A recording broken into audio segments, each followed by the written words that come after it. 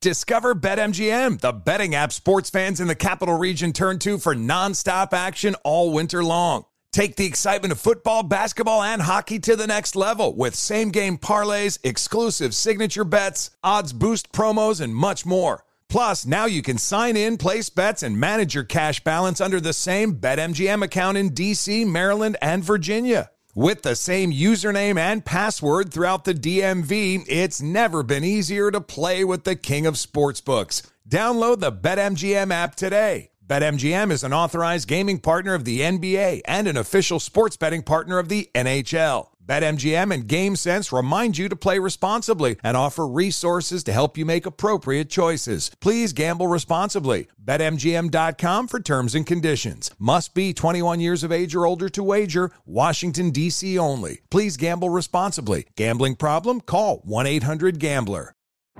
Today's episode is brought to you by the American Society of Magical Negroes, a fresh satirical comedy about a secret society of magical black people starring Justice Smith, David Allen Greer, Ann Lee Bogan, and Nicole Byer. As an official selection of Sundance 2024, the American Society of Magical Negroes has been heralded by critics as an uproariously sharp-edged satire and a must-see. Only in theaters this Friday. Visit the American Society of Magical Negroes Film.com to get tickets now. CNN_'s Guide to Sleep has tons of recommendations for products that can help you get the best night's sleep ever. All right, let's face it, most of us have had trouble falling or staying asleep at some point, and there are a lot of products and hacks claiming to be the solution to our sleepless nights. That's why the CNN_ team spend hundreds of hours testing products to find the ones that can make a huge difference in the quality of your slumber. Visit underscore.com now for our ultimate guide to getting better sleep. You're listening to Fox Sports Radio. Welcome in, everybody. Fox Sports Radio, Fox Football Live. Aaron Torres, Jason Martin broadcasting live from the TireRack.com studios. TireRack.com will help you get there. An unmatched selection, fast free shipping, free road hazard protection, and over 10,000 recommended installers. TireRack.com, the way tire buying should be. Aaron Torres here in the Los Angeles Tire Rack studios. Jason Martin in our Nashville studios. Hope everybody driving around here on a Saturday night, wherever you're listening to us. Shout out to my guy Drew in Tuscaloosa, Tide 100.9, listening right now. Jason Martin, what's up, man? How you doing? I'm doing pretty well. I'm sitting here about to talk sports with you, including a couple of exciting football games tomorrow, and we got the Royal Rumble on one of my screens in here, so I'm living it up today. This is a fun day. It is a fun day. It's a fun weekend, Jason. I'll tell you this. So a lot of football to get to. We do have obviously the AFC, NFC championship games tomorrow. Before we get to that, it isn't often in the lead up to the biggest weekend of the year to date, and every weekend gets increasingly bigger as the winter goes on here. It's not often that I would want to, or you would want to, or any of us would want to lead with the NBA, not because the NBA is not awesome and fun and all that, but it is football season at this time. But I bring it up because I was listening to Martin and VJ just a minute ago, and of course, been monitoring the news all week. And so we'll get to the games tomorrow here momentarily. Do want to start with the NBA, though, Jason. Yeah, because they just do it on the floor, don't they? Well, listen. Let's just talk about the drama on the floor. Here's the problem, Jason, okay? Every single time that we talk NBA and you say anything, not you, but we say anything negative, oh, you guys just hate the NBA, blah, blah, blah, blah. And it's like, sometimes you guys just do it to yourself, man. All right, so for people who missed this story, and I know Martin and VJ just talked about it, so I'm guessing you probably know the basics, but this is the first Saturday without football since August, Jason, okay?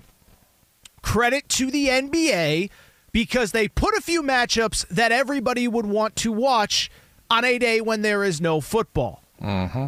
Right now we have Lakers in Golden State facing the Warriors.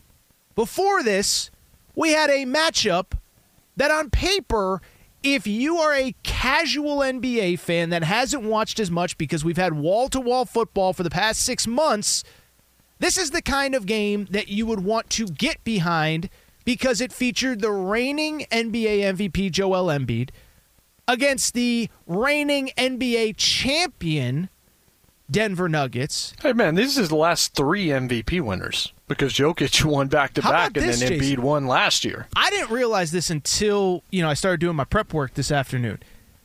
These guys have finished 1-2. How about that? They finished 1-2 in each of the last 3 MVP races. So I'm beating around the bush, but let's just get to it because this was a game that everybody wanted to see.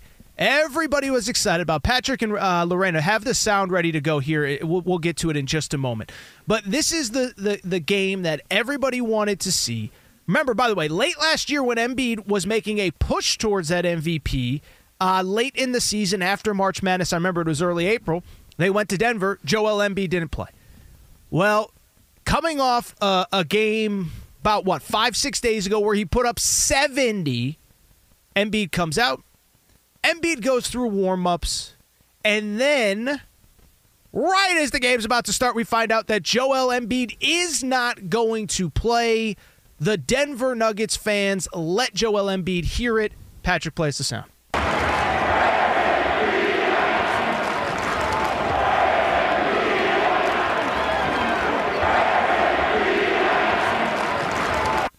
That was, if you could not hear it driving around, "Where's Embiid at?" the crowd chanted, Jason. Listen, so Mike Malone was asked about this after the game, and he did say, we need to address it. He wasn't on the injury report. He did say, hey, look, it was obvious that he tweaked something, was a little bit banged up. They played in Indianapolis a day or two after Embiid scored 70.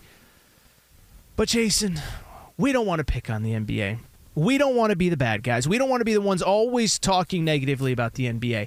But they bring this stuff themselves on. Jason, Joel Embiid, nationally televised game, reigning MVP versus reigning MVP runner-up and reigning NBA champions, does not play. I have spoken enough. The floor is yours.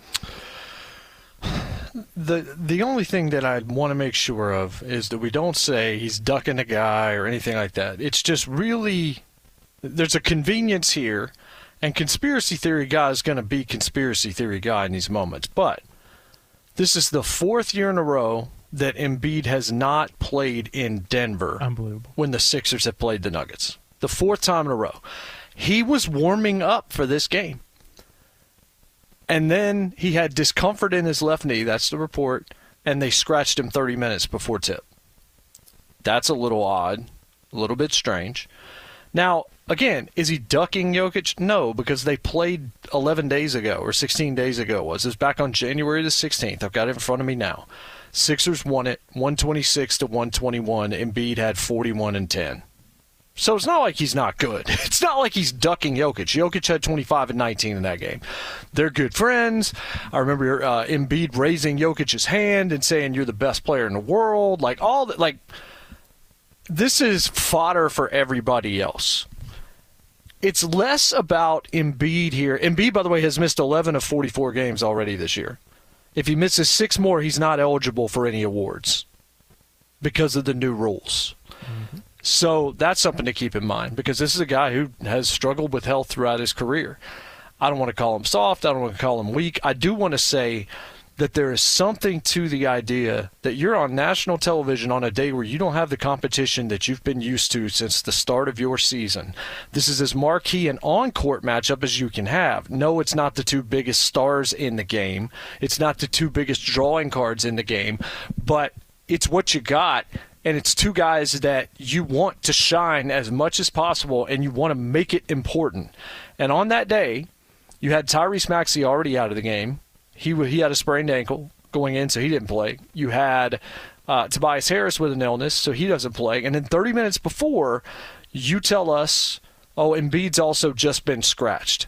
So this telecast becomes useless. I don't care how close the game is or whatever. As soon as you find out Embiid's out, I think the vast majority of the audience probably tuned out pretty quick, especially if they tuned in early and saw the 13-4 run to open the game.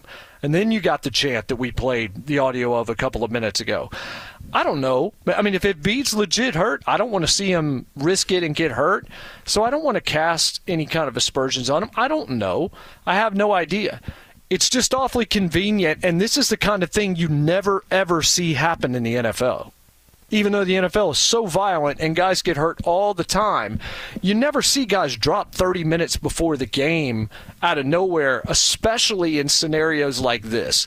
It's just it's hard to say and hard to see it, Aaron, as anything but an extremely NBA moment. So this is the NBA going full NBA in 2024. After you score 70, you're out because of knee tightness in warm-ups. And that's the other thing is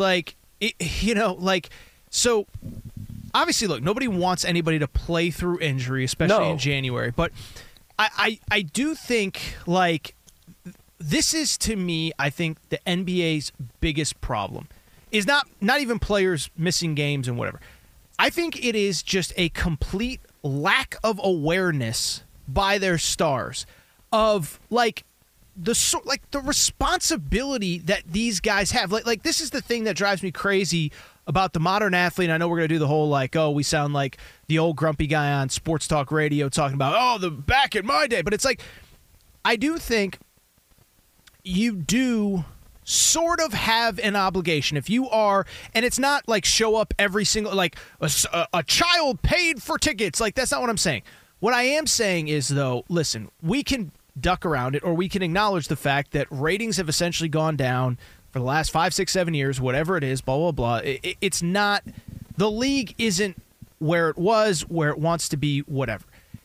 And I do think there is and I feel like there's a little bit of an obligation to sit there and say, you know what?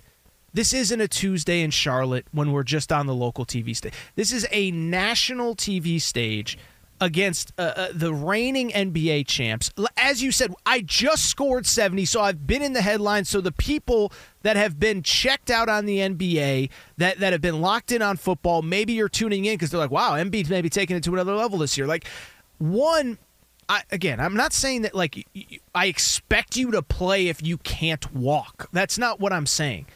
But I don't know. It's just this is so, like you said, it's so NBA because this is just such a moment where you can have a moment. This is such a moment where you can have a moment. There's no football. Nothing's on. Obviously, I love college hoops, but I don't know how many other people are watching random college hoops on a Saturday in January. It's the stage is yours, national TV game, reigning NBA MVP. By the way, this is also your chance to kind of make a statement, in your pursuit of a second straight MVP. I think that's the thing is it's weird to say he has an obligation, but I feel like you sort of have an obligation to this league as one of the faces of the league in a nationally televised game. Am I crazy for saying that, Jason? No, again, and I don't know if he was legit hurt. I mean, yes, you could certainly get hurt in warm-ups and all this. It's just the optics are bad.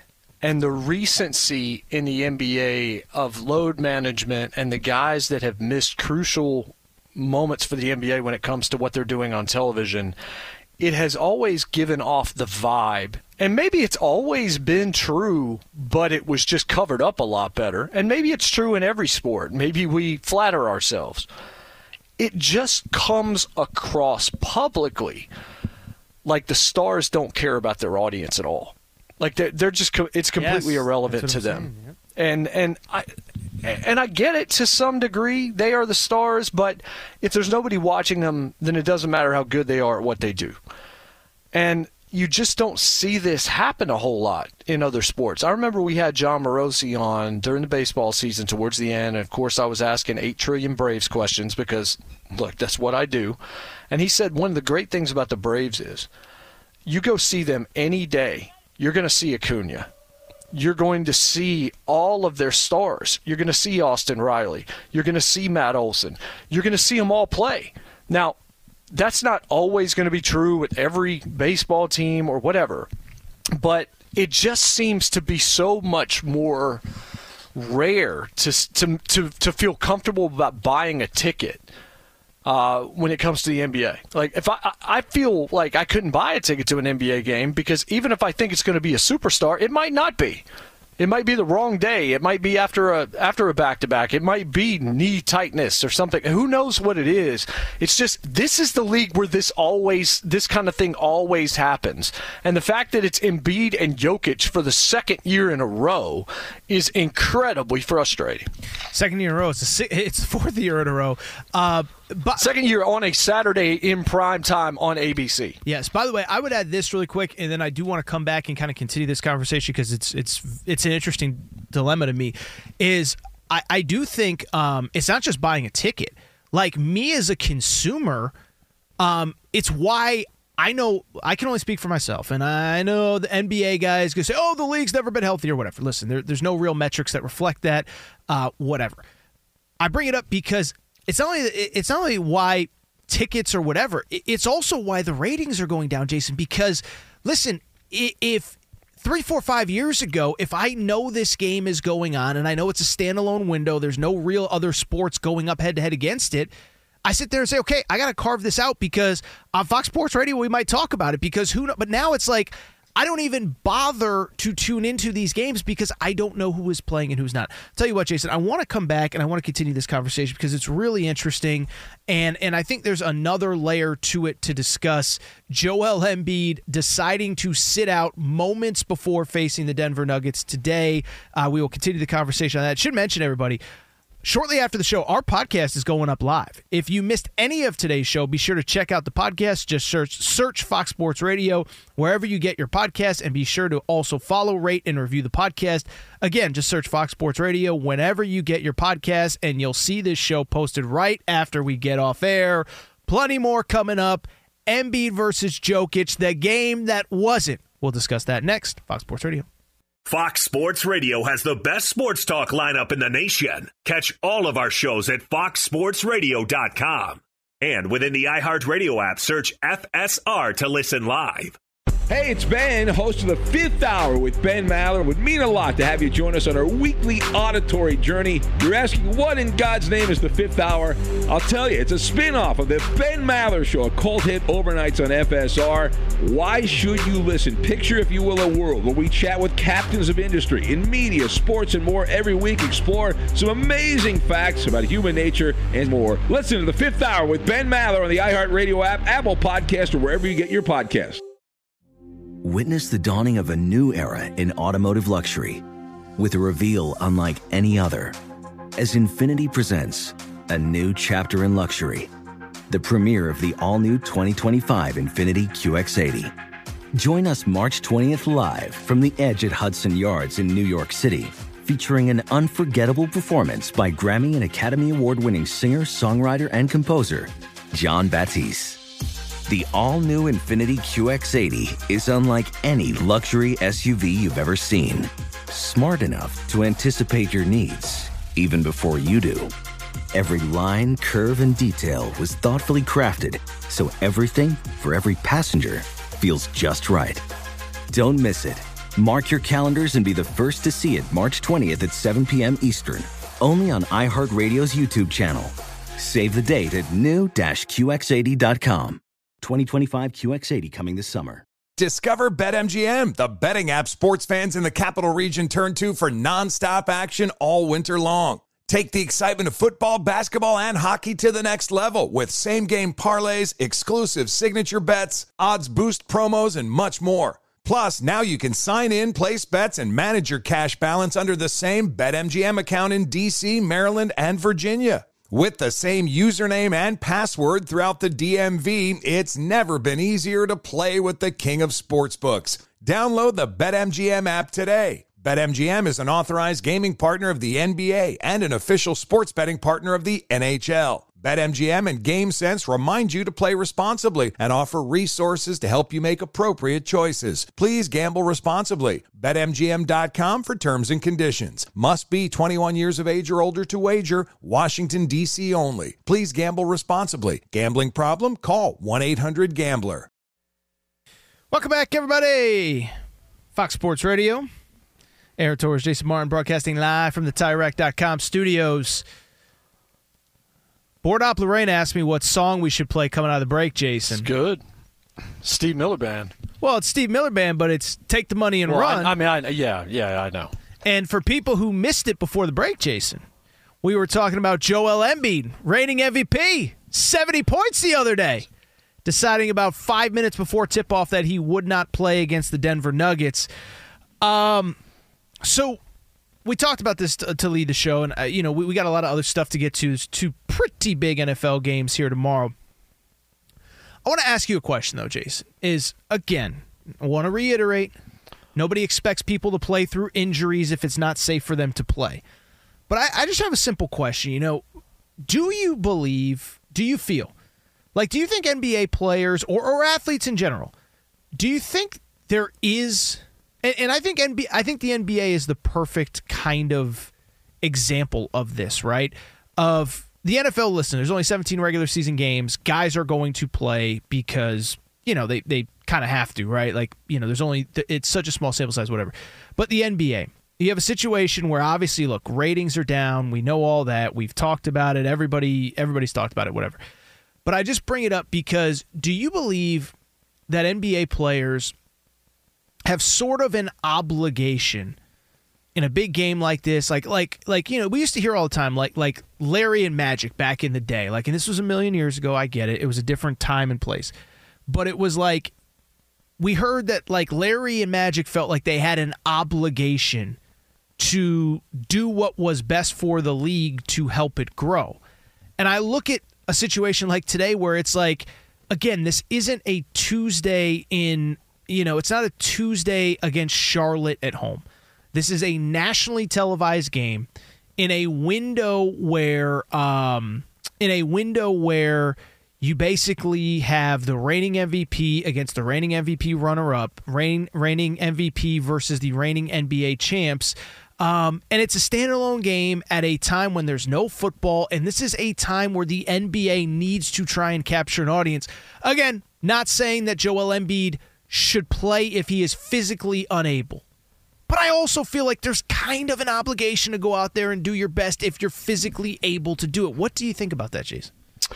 Okay, so during the break I was looking for just anything else I could find on this story. And one thing that has been reported in numerous places, Embiid did not say I can't play. Yes. The medical staff and the trainers watched during the warm-ups, didn't like what they saw, and they said no. And they pulled him out of the game. I just wanted to make that point clear before we go any further. Also, last year when he missed the game, it was coming off of him playing 13-game streak where he hadn't missed a game. It wasn't off a back-to-back. But real quick though, again, obligation. Why no, does I understand all that. I'm just saying this is the same thing as last year. My background is just this. Last year, it wasn't on a back-to-back. It was 13 games that he played in a row, and then he missed that game. This year, I think it was 6 in a row, and again, not off a back-to-back. I'm saying this is the same circumstances last year, where it wasn't like he played last night and then didn't play. He actually did have the day off, and he still didn't play. The obligation to go, I mean, if you get shut down, you get shut down, but if Embiid told them, no, I want to go, I'm sure they would have let him go. Exactly. The other piece of this story is that Embiid, who did come down to the court to say something to Jokic at the end of the game, apparently after they beat them a couple of weeks ago, he said to him after the game, see you in 2 weeks. Joel said that to Jokic. So he kind of trash-talked him a little bit, friendly, but trash-talked him, and then wasn't able to go. All of this is just, it's a bad look, and what you're saying is not wrong in any way, shape, or form, in my opinion. I understand where you're coming from, and I completely agree. I also just want to make sure that we are looking – I want to try and find the benefit of the doubt for Joel Embiid here, because maybe I'm not driven to do it usually, and it's just maybe there's a rationale here, all of this. It is terrible for the NBA, though. From a business perspective, that's the worst possible thing that you could have had in that window on television when you had the potential for a massive audience, especially if those two guys came to play. So that to me is the larger issue. No, and that all makes sense. And two quick things on that is, one, that what you said about last year is kind of my point. And I didn't mean to cut you off there, but why I bring it up is because it's proving my point. is that if he had played 13 games in a row last year, and I know last year doesn't equate to this year, I get all that, but you can't do the 14th, or you couldn't have taken off the 11th or the 12th, knowing late in the year that, like, it's just such a lack of self-awareness. By the way, I should mention, we have actually a great game featuring stars on the court right now. Lakers-Warriors is in overtime. DeSager will get you the update on that momentarily. Nice to see, by the way, Steph, Clay, LeBron, and AD are all in that game. But I guess it's just one of those, like, and by the way, like, I've been critical of Adam Silver, but credit to the league. They have tried to get guys on the court. You mentioned the fact that you have to play 65 games to be eligible for the NBA MVP, so they're trying their best. But it's just like, I just look at it, and I just think it is such a bad look. And I think there has to be a better way, a different way. And I just think maybe as we're talking it out, maybe there just has to be a self-awareness from the team, from the medical staff, from the player. As you said, Jason, if he wanted to play, I don't think Nick Nurse would force him to if he didn't want to. But if he wanted to play, I don't think the medical staff is going to, they're not going to overrule Joel Embiid. Not in that situation, unless it's like clearly he shouldn't play. But if he's actually warming up and they're just like, he doesn't look all that good, and then he sports and then it said in the article I was reading at Yahoo during the break that he was limping badly after the game. Just like, man, that thing got real bad real fast then, didn't it? It did. By the way, they play at Portland on Monday. I mean, can you not trot him out there? I don't know. I almost feel like I'd sit him out on Monday, just no matter what, so that this whole thing doesn't feel like, well, the one game he missed just happened to be against the Nuggets. But again, you hold him out, then he can only miss 5 more, and he is a guy that has had health issues dating back to the end of his college career, and that's always been one of the things to worry about, especially when you get to the playoffs. Maybe he's going to miss a pretty crucial game. I don't know that you can afford to hold him out unless he absolutely has to be, even if you could beat a not great Portland team without him on Monday night. The only last thought I have, because I do want to get to DeSager, says we're talking conspiracy theories, 4th straight time that he has not played in Denver. I do wonder, like, if there's something with maybe the altitude or something. Like I was thinking about that, is maybe the knee is always sore because it's just so different than any other place that you play. I don't know, but I do understand why NBA fans are mad and why Denver Nuggets fans largely kind of mocked him. I mean, we played the sound earlier. We don't have to play it again right now, but Denver fans were chanting, "Where is Embiid?" The insinuation being that Denver fans, and fan is short for fanatic, believe that Joel Embiid is ducking the 2-time MVP Nikola Jokic. Get to DeSager momentarily. Before we do, did you know Discover wants everyone to feel special? That's why your Discover card, you have access to 24/7 customer service as well as $0 fraud liability, which means you're never held responsible for unauthorized purchases. Learn more at discover.com/credit card. Limitations apply. When we come back, we will get to 2 pretty big games tomorrow. You may have heard of them. NFC Championship, AFC Championship game. We break them down next. Before we do, though, let's toss to the news desk. DeSager, what's up, man? Hi. What's that smile on your face? What are you so excited about? Well, it's 2 things are going on at the same time. We've got an absolute thriller of an NBA game happening right now. Final minute of overtime. Lakers only up 1 at Golden State. And then for those who are unaware of what the NBA ratings have been this past week, we had a true apples-to-apples comparison Thursday night. South Carolina LSU, baby. We had on one cable channel regular season women's basketball and another cable channel, the TNT NBA doubleheader, the usual Thursday night. South Carolina at LSU got 1.5 million viewers. NBA got under 1.4 million for Celtics. See, J-Mart, you chuckled. You thought I was just poking at women's basketball. They outrated the NBA. No, I didn't. I'm actually not surprised that it turned out to be true. I did at first think it was a joke, and then I was like, wait a second, I bet that's true.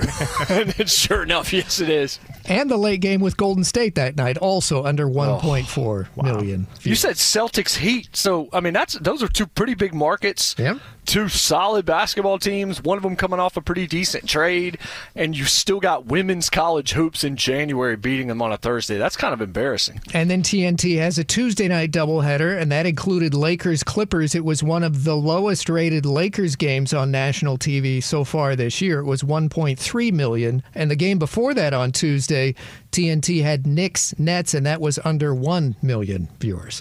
Ooh. The NBA Commissioner Adam Silver, and this was reported before tonight's telecast, is finalizing a contract extension that's expected to take him through the end of the decade.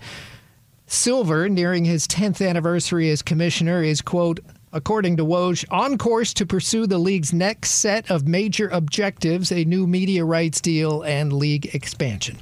Now, as for the great game at Golden State tonight, the Lakers are now leading 130-127 over the Warriors in the last 30 seconds of the OT.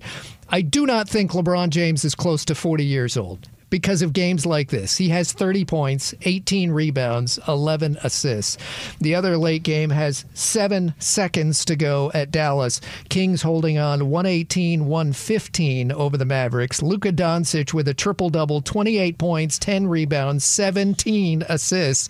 Luka Doncic for Dallas last night scored 73 points at Atlanta. Kyrie Irving of the Mavs out again this evening with a sprained thumb. San Antonio upset Minnesota 113-112. Minnesota had entered with a record of 32-13. Victories for Utah and Milwaukee. Wins for Brooklyn and Denver, as you mentioned, which only beat Philadelphia 111-105. Philly was missing its top 3 scorers, including Joel Embiid, out with the sore knee. Brooklyn 106-104 winners against Houston. Cam Thomas scored 37 points. Washington won at Detroit 118-104. The Pistons' record is 5-40. And New York got 32 points from Jalen Brunson in a win over Miami 125-109. The Knicks have won 6 straight. Miami's lost 6 in a row. But New York's Julius Randle left with a dislocated shoulder after a fall. In the NHL, Edmonton won its 16th straight game. Beat Nashville 4-1. Boston and Buffalo with wins. Dallas won in overtime. Florida won in overtime. College hoops, number 6 Kentucky, a winner at Arkansas tonight, 63-57. Iowa State beat number 7 Kansas today, 79-75. Mississippi State upset number 8 Auburn today, 64-58. And we do have coaching news as far as assistants in the NFL. Officially today, the Eagles did announce their new defensive coordinator is veteran Vic Fangio. Tonight, Philadelphia, which had interviewed Charger offensive coordinator Kellen Moore, is expected to hire Moore to that post. And the Atlanta Falcons' new offensive coordinator is Zach Robinson from the Rams staff. Update, Klay Thompson, three-pointer, ties the game at Golden State against the Lakers, 130-130, 6 seconds left. Steph Curry has 36 points in this game, by the way. Back to you. Thank you very much, Steve DeSager. Fox Sports Radio, Fox Sports Saturday. Aaron Torres, Jason Martin broadcasting live from the TireRack.com studios.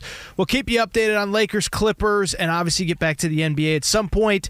But, Jason, we have not spoken since the NFC and AFC championship games have become official. We'll give our official picks in the final hour. That'll be a little bit after 1 a.m. Eastern time tomorrow. One big thing. You can pick either game. What are you most looking forward to out of either game? You know what? Let's start with this. AFC championship game, Lamar versus Patrick Mahomes. That's the first one. What is the single biggest storyline, in your opinion, about that game? Can somebody keep Patrick Mahomes out of a Super Bowl? That to me is the story. Like, is it more Lamar's moment? Yeah, I think it's still more about defeating the Goliath of the past half decade than it is about Lamar yet. If Lamar dethrones him, it becomes about Lamar. But you think about what happened last week with the Bills and how long they circled that potential game coming back, and then how it ends. They still get beaten. Mahomes still finds a way. And you've got Kansas City's defense, again, kind of popping up at the right time, doing cool things, doing good things. And now you look here tomorrow. Is Baltimore, and most specifically, is Lamar Jackson ready to take that step and beat that quarterback who, when they have to have him, he just won't let him lose. He'll find a way. It doesn't matter. He'll make one more play than you do. And regular season, past records, anything you want to throw out doesn't mean anything to me, because Patrick Mahomes at this point, until you see otherwise, you almost have to assume he's going to win until he loses. So to me, it's still the storyline of, is Patrick Mahomes going to find his way into another Super Bowl in a year where you look at their offense and you're just like, how is this even possible? Are we watching the greatest player ever? So it's interesting because I do think there is an element of that. And I do think, obviously, if they were to win, it was funny while you were talking, I was thinking, like, during college football season, we did a lot of, this is Nick Saban's best coaching job. And it was because of the adversity he overcame and probably not his most talented roster, whatever. I bring it up because, obviously, I think this would be the Chiefs, in some ways, probably their most impressive run, whether they get there or not, just because of everything they overcame. I will say I do kind of disagree with you, though. I think the story to me is a little bit of what you said, but is it Lamar's moment? Because I also think if Baltimore doesn't win, now assuming it's not a 38-35 shootout where both teams are unbelievable offensively, and I don't think it will be because these are two of the best defenses in the league, I unfortunately think the questions are going to continue to remain around Lamar Jackson. And so, listen, I think they're two pretty complete teams, and I always hate that it comes down to the quarterback questions, and like even after last week, right? The Bills lose on a field goal that could have obviously changed the trajectory of that game, but the questions are about Josh Allen. The questions are about his place compared to Patrick Mahomes. Patrick Mahomes gets the best of them for a third time in 4 playoffs. So I just look at it like that, is that, like, if the Chiefs lose, like if the Chiefs win, then yes, it's an incredible story. But if they lose, we kind of have not expected them to make this run. And so I do kind of feel like if they win, it'll be an incredible story on one side, but I also do still feel like it will be a lot of conversation about Lamar being unable again to get his team to the promised land this time around. Yeah, I mean, I think that's right. It certainly will, and it is about Lamar. But I think that oftentimes we get caught up in what's new and we forget about what's been there for a while, but what continues to be great. Until David hits Goliath with the slingshot, it's still kind of about Goliath. That's who you're paying attention to. But what if Goliath isn't Goliath, though? Well, I mean, but he is. That's the thing. But is he? I mean, I watched him lose to the Raiders at home on Christmas Day. I don't care about that, though. Like, I don't playoff Patrick Mahomes. I mean, how much do we have to see? How many times do I have to foolishly pick against him, like I did last week? And he still finds a way because he's just that special. He's just different. Tomorrow might be Baltimore's day because Baltimore's defense and the way that they rush the passer reminds me a little bit of what Tampa Bay did to him in the Super Bowl a couple of years ago. If the offensive line can't hold up, then it might be an ugly day for him. But that guy, there's something different about him and the way guys play. And right on time, Travis Kelce had the game we hadn't seen in like half a season from Travis Kelce. Right on time. In the moment where they had to have him, there he was. He and Mahomes, like they had done it forever because they kind of have. And I think that's what it is. It's, yes, Lamar, this could be the moment for Lamar. It could be. But until further notice, that league belongs to Patrick Mahomes and has now for years, even though he lost the Super Bowl along the way. There have been a lot of guys that have come around, just like there were a lot of challengers for Tiger Woods, but Tiger still won a whole lot of majors, and those guys would then fall by the wayside. Last year it was Jalen Hurts and the Eagles. This year the Eagles are nowhere to be found. It's just that way. So until further notice, the league, when Patrick Mahomes is involved, it's still about Patrick Mahomes. If Lamar beats him, then you've got a rivalry and you've got something to look at for the future that is not Allen and Mahomes. It's Lamar and Mahomes. But that has to be on Lamar's shoulders tomorrow to change that narrative because this is Patrick Mahomes' NFL right now. Tell you what, Chase, you just said something very interesting, and I'll tell you what, we'll come back and we'll discuss it. Because we got 2 big ones on Sunday, and there is a lot to still discuss. Aaron Torres, Jason Martin on a busy Saturday night. Fox Sports Radio. Fox Sports Radio has the best sports talk lineup in the nation. Catch all of our shows at foxsportsradio.com. And within the iHeartRadio app, search FSR to listen live.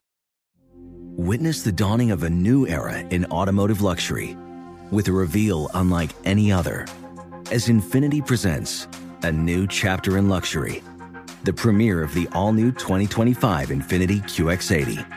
Join us March 20th live from the Edge at Hudson Yards in New York City, featuring an unforgettable performance by Grammy and Academy Award-winning singer, songwriter, and composer, Jon Batiste. The all-new Infiniti QX80 is unlike any luxury SUV you've ever seen. Smart enough to anticipate your needs, even before you do. Every line, curve, and detail was thoughtfully crafted, so everything for every passenger feels just right. Don't miss it. Mark your calendars and be the first to see it March 20th at 7 p.m. Eastern, only on iHeartRadio's YouTube channel. Save the date at new-QX80.com. 2025 QX80 coming this summer. Discover BetMGM, the betting app sports fans in the capital region turn to for nonstop action all winter long. Take the excitement of football, basketball, and hockey to the next level with same-game parlays, exclusive signature bets, odds boost promos, and much more. Plus, now you can sign in, place bets, and manage your cash balance under the same BetMGM account in D.C., Maryland, and Virginia. With the same username and password throughout the DMV, it's never been easier to play with the king of sportsbooks. Download the BetMGM app today. BetMGM is an authorized gaming partner of the NBA and an official sports betting partner of the NHL. BetMGM and GameSense remind you to play responsibly and offer resources to help you make appropriate choices. Please gamble responsibly. BetMGM.com for terms and conditions. Must be 21 years of age or older to wager. Washington, D.C. only. Please gamble responsibly. Gambling problem? Call 1-800-GAMBLER. Welcome back, everybody. Fox Sports Radio. Aaron Torres, Jason Martin broadcasting live from the TireRack.com studios. Keeping you updated on the late NBA game where all the stars are playing. Anthony Davis, LeBron. Yeah, Anthony Davis, LeBron James, Steph Curry, Klay Thompson, Draymond all on the court in double overtime. Golden State up 141-139. With under a minute to go, we will obviously keep you updated once that goes final. By the way, Lakers just took a three to take the lead with 50 seconds left. D'Angelo Russell getting a lot of scoring here in Los Angeles. Big three. Big three. So before the break, Jason, we were talking about that AFC Championship game, and we'll get to the NFC later in the show. I want to ask you really quick, you mentioned, like, we were talking about all the different variables and what could happen and what it would mean and all that, and you kind of mentioned something in passing. Lamar being, obviously, if he were to win this game, is he the true rival, if you will, of Patrick Mahomes, if such a thing even exists? I bring it up because, obviously, look, this is a conversation that's about 4 or 5 days old, but I still think it's worth having. I think it's worth having up until this individual team and player proves us wrong. But where are you at on the Buffalo Bills, who obviously, I don't know that they were ever like totally in control of that game last week, but we've been trying to make Josh Allen a thing forever, and I don't think they lost necessarily because of him. I mean, but second straight loss at home in the divisional round. Third time in 4 years that they lost at KC, or lost to KC in the playoffs. And I'll say this too, Jason. You said something interesting last week in previewing that game where I think you said in passing that you expected Sean McDermott to be let go if Buffalo did lose this game. And I don't want to put words in your mouth, so I'll give you the floor. But I could just tell you, my biggest takeaway this entire playoffs, I'm done with. You mentioned picking against Patrick Mahomes. I'll do the opposite. I'm done picking the Buffalo Bills to do anything meaningful in the playoffs. I'm just over them. I'm over this group. I love Josh Allen. I don't blame him. It's not his fault that he has to do every single thing, run the ball, pass the ball, throw the ball. I'm just so over the Bills. What was your takeaway from the Buffalo perspective coming out of that game last week? I mean, it's similar. And when you start talking, I don't want to divert from your question. I would just quickly say, when you're talking about the rival for Mahomes, I guess really right now it's still Joe Burrow, because Burrow beat him, got to a Super Bowl in year 2, and then, of course, last year you kind of had that controversial ending where it could have gone either way. So those guys have kind of jockeyed back and forth. But for Buffalo, and then I saw a lot of stuff after the fact that said, hey, they're not going to get rid of Sean McDermott. Okay, cool story. That's fine. Diggs is getting older, and he doesn't seem to be – it doesn't seem to be the same as it was. Now, they were really hurt going into this game in terms of injuries, but everybody's got injuries, and it never becomes an excuse in the NFL, especially in the postseason, because everybody is dealing with something. But eventually you got to get it done, or I'm going to stop believing you can. And I've said that about James Harden before. I've said that, and there's another guy I might be saying that about actually before the end of this show when we start talking about coaching in the NBA, just to throw a tease out there.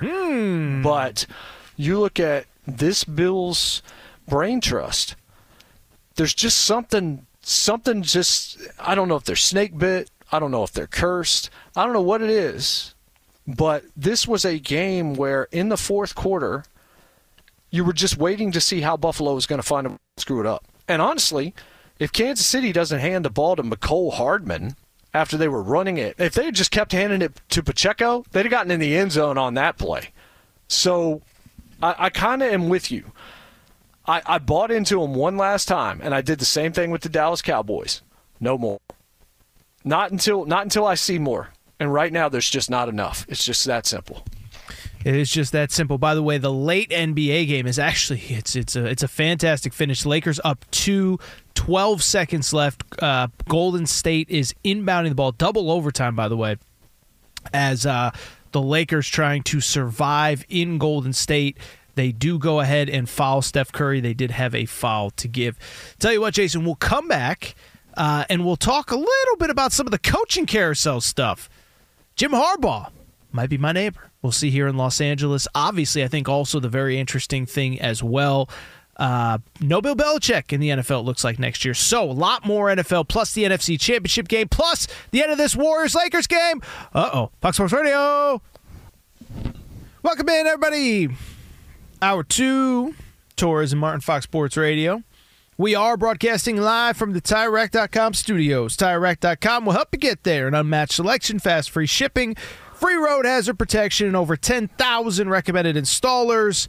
TireRack.com, the way tire buying should be. As the Sager just told you, the Lakers do hold on in double overtime. LeBron, pair of free throws late to give them the win. This after a late Steph Curry bucket. Jason, I'll say this really quick, because I do want to get to another Los Angeles story because the Chargers have a new head coach. I think this Lakers-Warriors game is part of what has me so frustrated about the Joel Embiid situation earlier today. Because at its best, people say, oh, Torres, Jason, I don't know if they say about both of us, but they say about me, oh, you only say negative things about the NBA. You hate the NBA. No, man, I love the NBA. And NBA basketball at its best, these guys are insanely skilled, insanely gifted, and I just want to see the best players play as often as possible. Not saying that if Joel Embiid couldn't walk, he should have been playing, but it is a little bit disappointing. 4th straight year that Joel Embiid does not play in Denver in a national TV game, and then you counter that with the excitement of a 145-144 finish in which Steph Curry has 46, LeBron has 38. It goes to double overtime. I don't know if that correlation makes sense, Jason, but that's part of what has frustrated me about Joel Embiid, or about the Joel Embiid news today, is NBA basketball at its best is awesome, and you just want to see the best players as often as you can.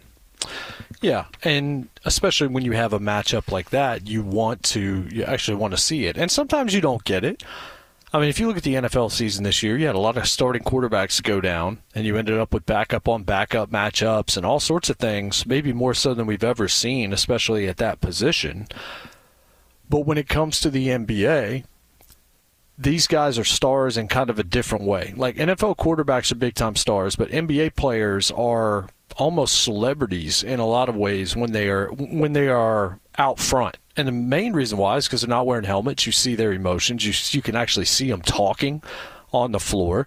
You can recognize them because, again, you actually can see them. And as such, you have a lot of ways that you can market the sport differently.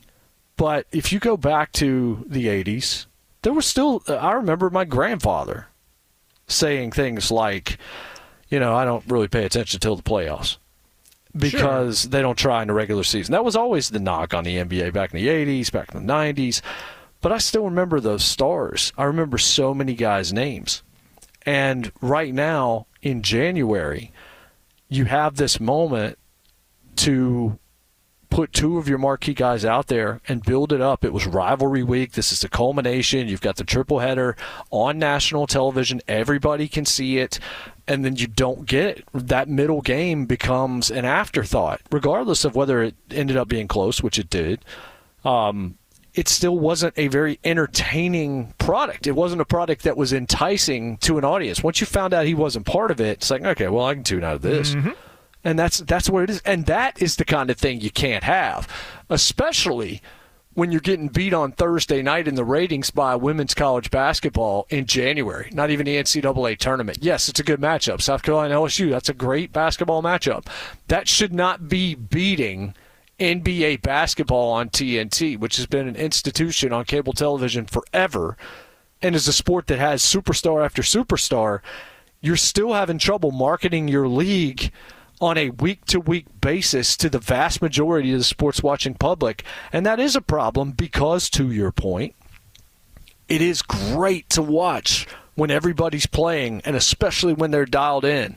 I'm having a blast this year as a Thunder fan after a few lean years. It's a lot of fun to watch my squad right now. It is, and I'm watching a lot of it. But at the same time, I don't get to talk about NBA with a whole lot of people in my circle because they're just not engaged. Mm-hmm. And that's an NBA 100%. Problem. That's not a them problem. No, 100%. And I think that's a great point, is that I still think there are still conversations about the NBA, but I'm with you, is that in my casual circles this week, it was a lot of, what's wrong with Josh Allen? Will the Bills ever get over the hump? I can't believe Jerry did it. Belichick, who we'll get to next segment, not a lot of. And by the way, maybe a little bit of Embiid after that 70-point performance. Also, what made tonight disappointing. Jason, let's switch gears back to the NFL though, because the news that we have been essentially waiting. I think we've basically been waiting on it since before the college football season ended. But Jim Harbaugh is officially off to the NFL.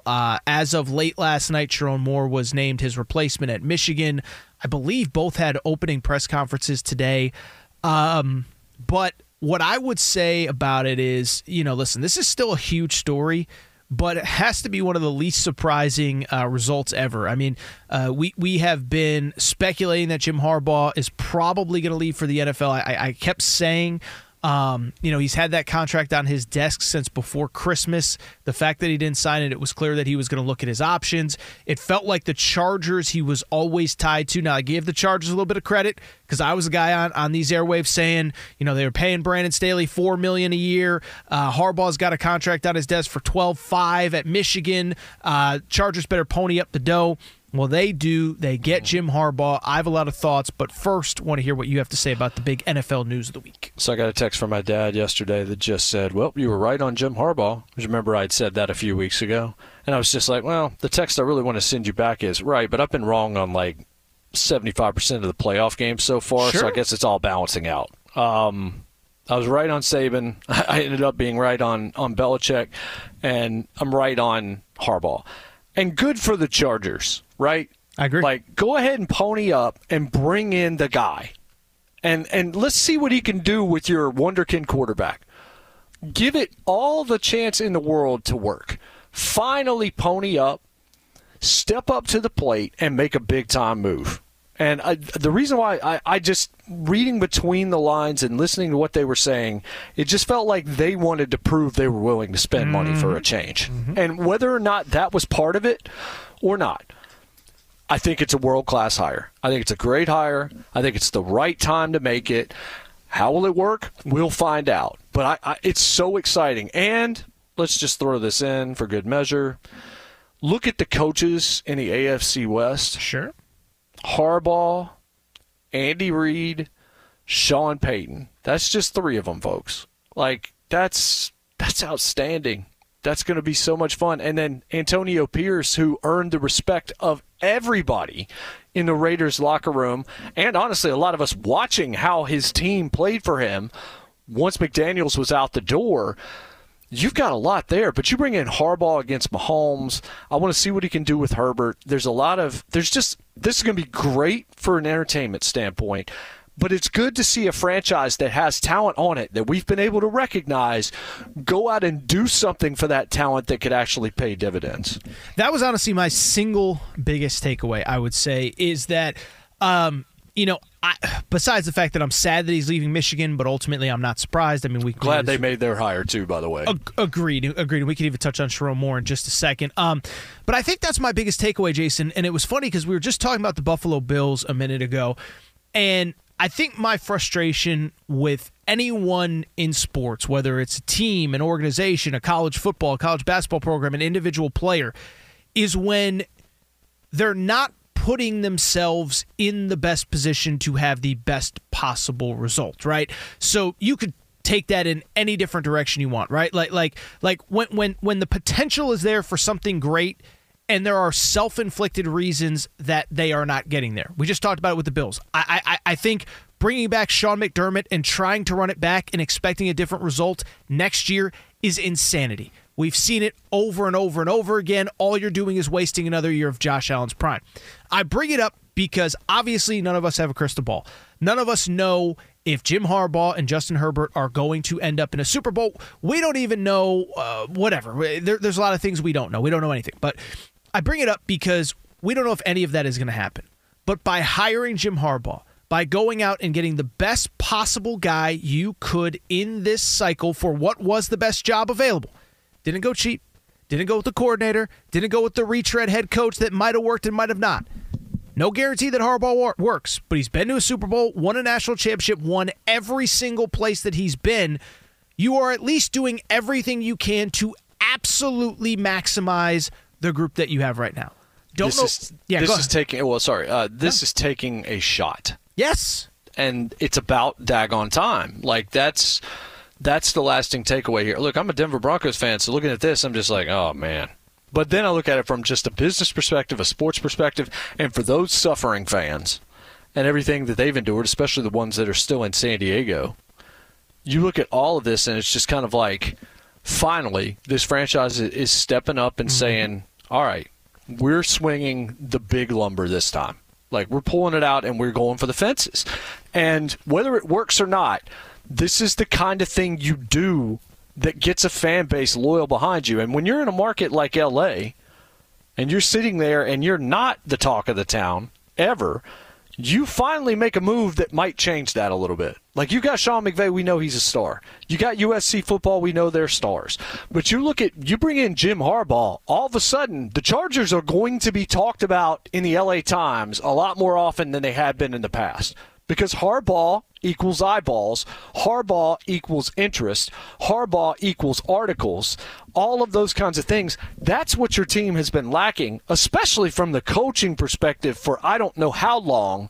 This was just, it was the right time to change the way you do business if you're the Chargers. No, that's a really good way to put it. And again, that's why I'm so excited. And I know I'm kind of just reiterating the same point I just made, but you look at somebody, again, I use the Bills, but what about the Cowboys, right? Like, why are we so mad with the Cowboys? It's like, because you have a window right now with a quarterback that probably isn't elite, and we've seen it now 3 years with Mike McCarthy. And so with Harbaugh, it's not only that he's going to create interest, it's that he's going to create interest for the right reasons. I mean, there are guys, I mean, maybe your guy James Harden is a perfect example of it, is you can bring somebody in that creates a lot of interest that doesn't necessarily equate to winning. Now, James Harden has so far with the Clippers. We'll see if that continues. But Harbaugh creates interest, but he also creates wins every single place that he goes. And so to me, I am so excited to see this, to see if it works, to see what it means going up twice a year against Mahomes, to see what it means going up twice a year against Sean Payton, all that. Really quickly, I don't, tell me if I'm wrong, I don't think there's like an amazing takeaway on the Sharon Moore element of this. this is the new world of college football. If they waited, first of all, like I said, we've known for a month Harbaugh's going to at least look at the NFL, if not take a job. I would hope that if you were going to at least gauge interest from people outside the program, that was done weeks ago. But I just think in this new world of college football, where we just saw even Alabama, the gold standard and the program that has probably dealt with less turmoil than everybody, they made a coaching hire. They went outside of the program, in their case, as they should have. And they had a pretty tumultuous, week to 10 days there as they transitioned to the DeBoer era. So to me, this was a no-brainer. Again, another one. We don't know if it's going to work, but you keep that kind of culture in place. Pretty much everything's in place. And, by the way, they won a lot of games without Jim Harbaugh on the sidelines as well. Don't know if you have anything to add, but I think that was ultimately the right decision for the Michigan Wolverines. He beat Ohio State. You hire him. I mean, it's as simple as that, really. But, I mean, this reminds me a lot of sometimes you just do – sometimes the thing that's right in front of your face is just the right thing to do. Yeah. Even if it's like not the sexiest move, the right move is the right move. There's no reason why Sherrone Moore shouldn't have gotten this job, just like there's no reason Marcus Freeman shouldn't have got the job at Notre Dame when Brian Kelly left. It's kind of similar to me. The guys wanted him. They loved him. It wasn't like mass exodus from Notre Dame when Marcus Freeman took over. What's Sherrone Moore going to do? Well, he's going to keep things very similar because he was with Harbaugh for a time. He knows how things work. It's not going to be – everybody is not going to be heading to cross the Red Sea to get away from Michigan now because Sherrone Moore is there. Who are you going to hire that had that kind of equity and, by the way, had a win over Ohio State under his belt and a win over Penn State, if you want to throw that one in there? Also, and Harbaugh had backed him. He had told Michigan, I want him to be the guy. Like, this was just, there's not a great takeaway here because anything else they would have done, to me, would have been a gigantic mistake. This was just the easy, smart thing. Michigan got this right. Yeah, and I would have even understood if this, and based on the calendar, there's no way it would have, but if Harbaugh had for some reason left in December and there are actually coaches willing to move, and the portal's open for everybody, and if you lose a couple guys, you can replace them. That's a lot different than it is now late January. You're coming off of a national championship, and they're going to lose a lot of talent, but they're going to bring a lot of talent back as well. So I'm with you. I don't think there is any amazing takeaway other than, like you said, sometimes the obvious answer is the smart answer, is the right answer, and I think Michigan got it right. Fox Sports Radio, Air Torres, Jason Martin broadcasting live from the TireRack.com studios. When we come back, we'll talk about the other big coaching news of the week. The coach that isn't on the move. That's right. We'll talk Bill Belichick next. Fox Sports Radio. Witness the dawning of a new era in automotive luxury with a reveal unlike any other as Infiniti presents a new chapter in luxury, the premiere of the all-new 2025 Infiniti QX80. Join us March 20th live from the Edge at Hudson Yards in New York City, featuring an unforgettable performance by Grammy and Academy Award-winning singer, songwriter, and composer, Jon Batiste. The all-new Infiniti QX80 is unlike any luxury SUV you've ever seen. Smart enough to anticipate your needs, even before you do. Every line, curve, and detail was thoughtfully crafted, so everything for every passenger feels just right. Don't miss it. Mark your calendars and be the first to see it March 20th at 7 p.m. Eastern, only on iHeartRadio's YouTube channel. Save the date at new-QX80.com. 2025 QX80 coming this summer. Discover BetMGM, the betting app sports fans in the capital region turn to for nonstop action all winter long. Take the excitement of football, basketball, and hockey to the next level with same-game parlays, exclusive signature bets, odds boost promos, and much more. Plus, now you can sign in, place bets, and manage your cash balance under the same BetMGM account in D.C., Maryland, and Virginia. With the same username and password throughout the DMV, it's never been easier to play with the king of sportsbooks. Download the BetMGM app today. BetMGM is an authorized gaming partner of the NBA and an official sports betting partner of the NHL. BetMGM and GameSense remind you to play responsibly and offer resources to help you make appropriate choices. Please gamble responsibly. BetMGM.com for terms and conditions. Must be 21 years of age or older to wager. Washington, D.C. only. Please gamble responsibly. Gambling problem? Call 1-800-GAMBLER. Welcome back, everybody. Fox Sports Radio. Aaron Torres, Jason Martin broadcasting live from the TireRack.com studios. So before the break, we were talking about the coaching carousel. By the way, Jason, I want to talk Belichick in general. Mm-hmm. Have you been surprised, though? I mean, it's not just Belichick that looks like he's going to be squeezed out here. Mike Vrabel's going to very likely not be hired this cycle. Pete Carroll, I thought, would get more looks. He kind of made it clear that it wasn't really his decision to leave Seattle. We'll get to Belichick in a minute, but I just feel like, I don't know. I guess I'm a little bit surprised. Carolina's going the coordinator route. That's not really surprising given, their track record with recent coaches. Your Tennessee Titans are going young coordinator route. Falcons are going with Raheem Morris. I just thought with the big names out there would be a little bit more familiarity, I guess, with most of these candidates. Well, I mean, the Belichick thing's a different animal, and I guess the Carroll thing is too. I mean, they're both a little bit older, but when you look at Vrabel, I thought he would probably get a job this cycle, and I still think maybe there's a shot, but at the same time, he's younger, and maybe this is a Doug Peterson situation where he'll sit away for a little while, and then he'll come back into a job.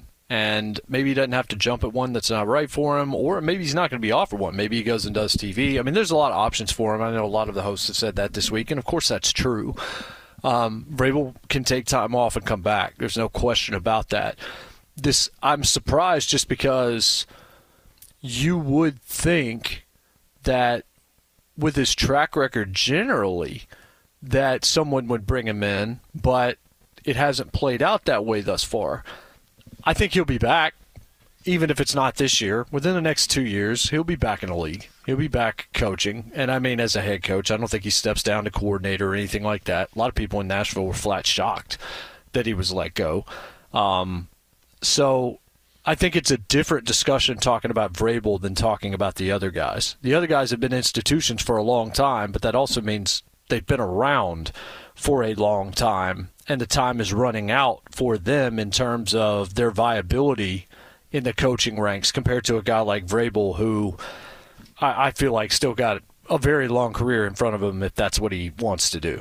Tell you what, Jason, I do want to talk Belichick, but what we'll do now, we'll get to DeSager a little bit early here so we can have a nice long meaty chance to discuss it all next. But DeSager, take the floor, get us updated on everything that's going on in the world of sports right now. Everything's final in the NBA. It was a classic at Golden State. A Lakers win in double overtime, 145-144.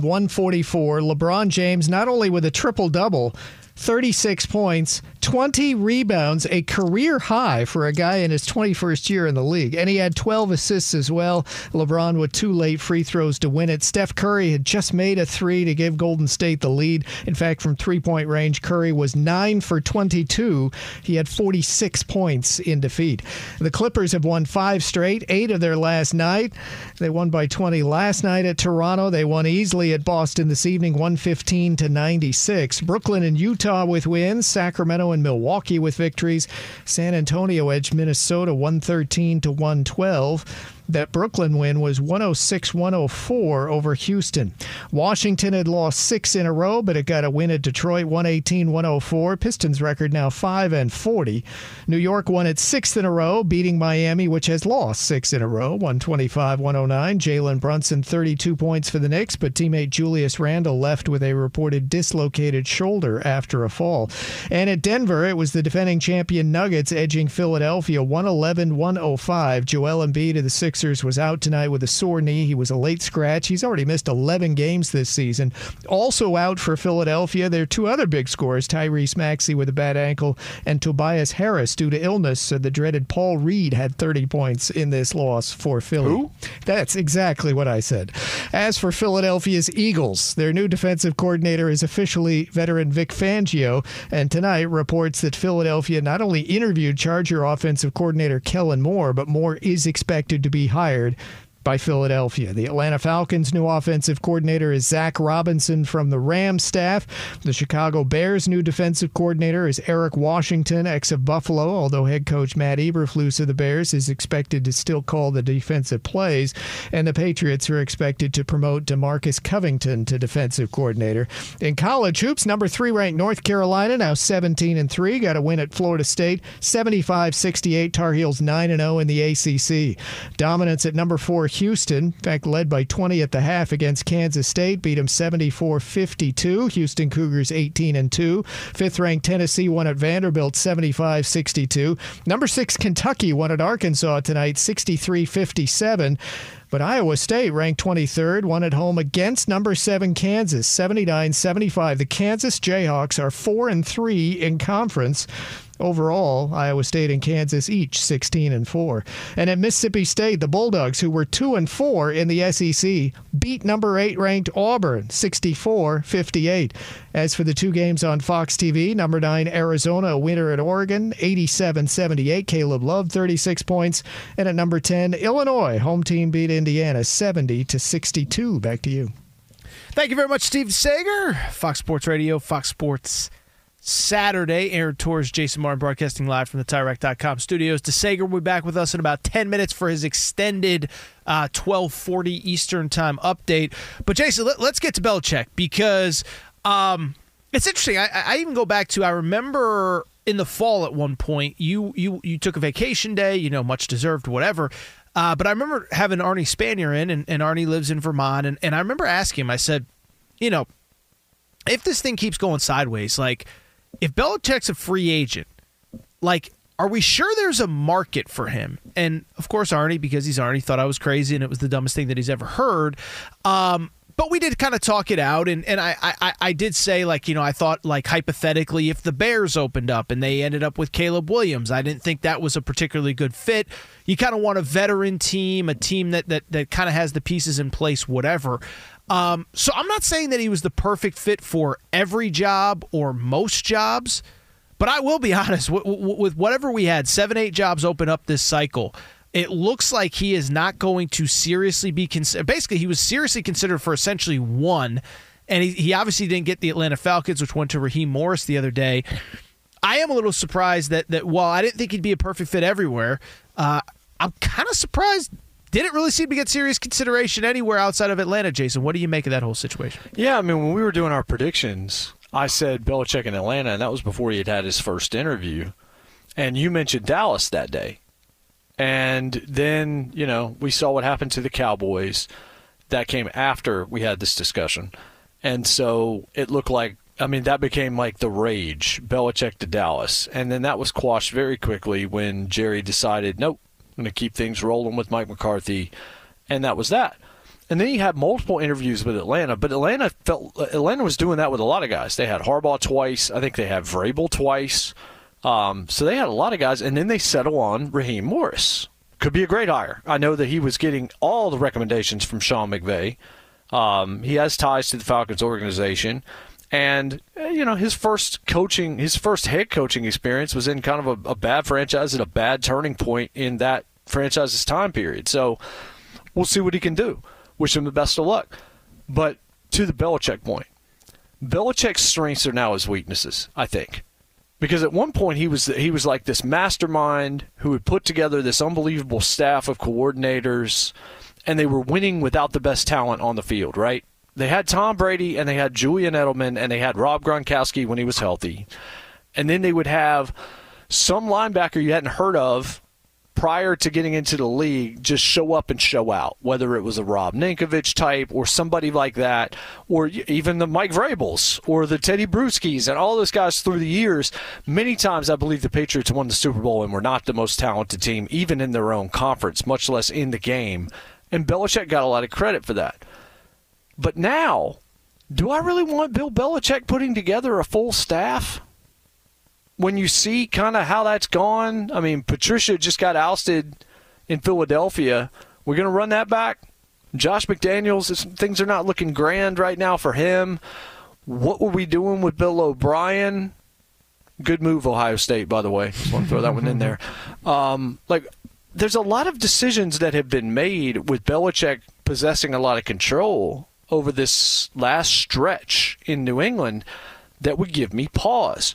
And if you sit down with him twice, as Arthur Blank did, and he lays out this case, which we've heard, I think it might have been Ben Maller said this week on our airways, that, he said he was going to bring in the Patricias and all of those kind of guys. The old guard was going to come with him. That used to be you want to bring your whole staff? Bring them in. Let's go win a Super Bowl. Now it's like, that's a no from me, dog.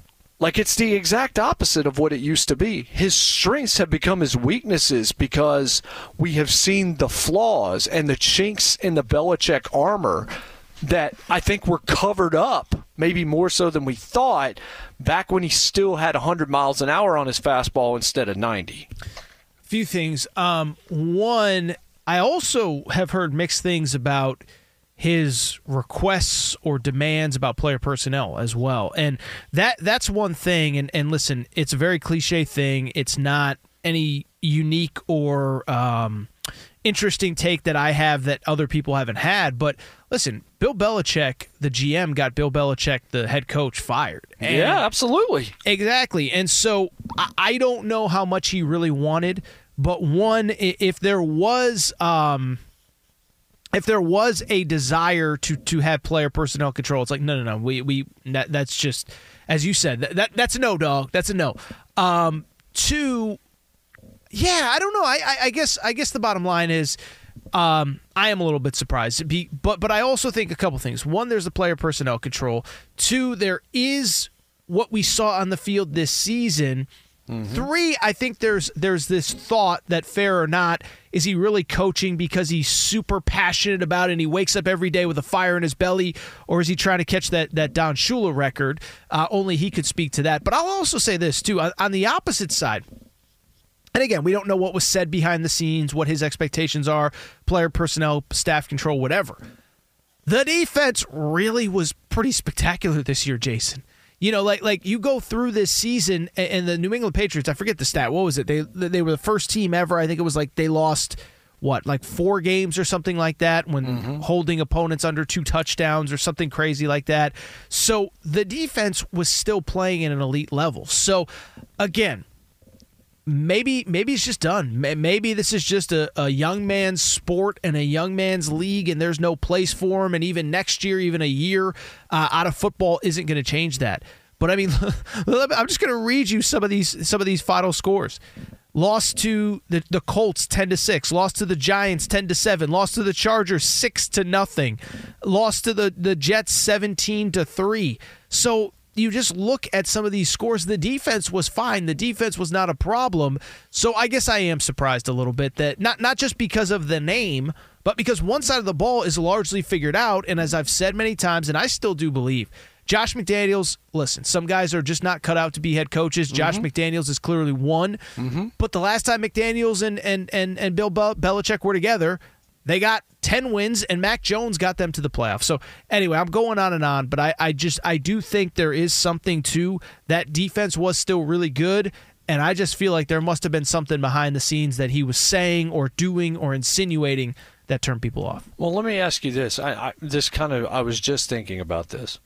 A lot of these jobs outside of the Chargers, who I think we all agree did exactly what they should have done. Whether it works out or not, I don't think any of us would not have made the move they made, assuming we were willing to spend the money. Or at least let's say that's the case in this hypothetical world.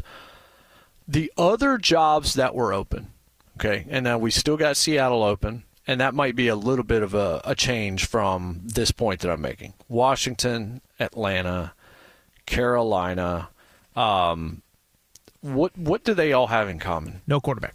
That's right. What did New England have? No quarterback.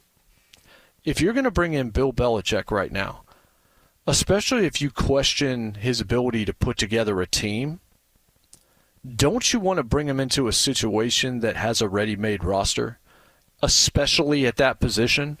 Because he's not proven to find the guy or develop the guy. Brady is a complete unicorn compared to everything else that he's had. I understand Jimmy Garoppolo won games.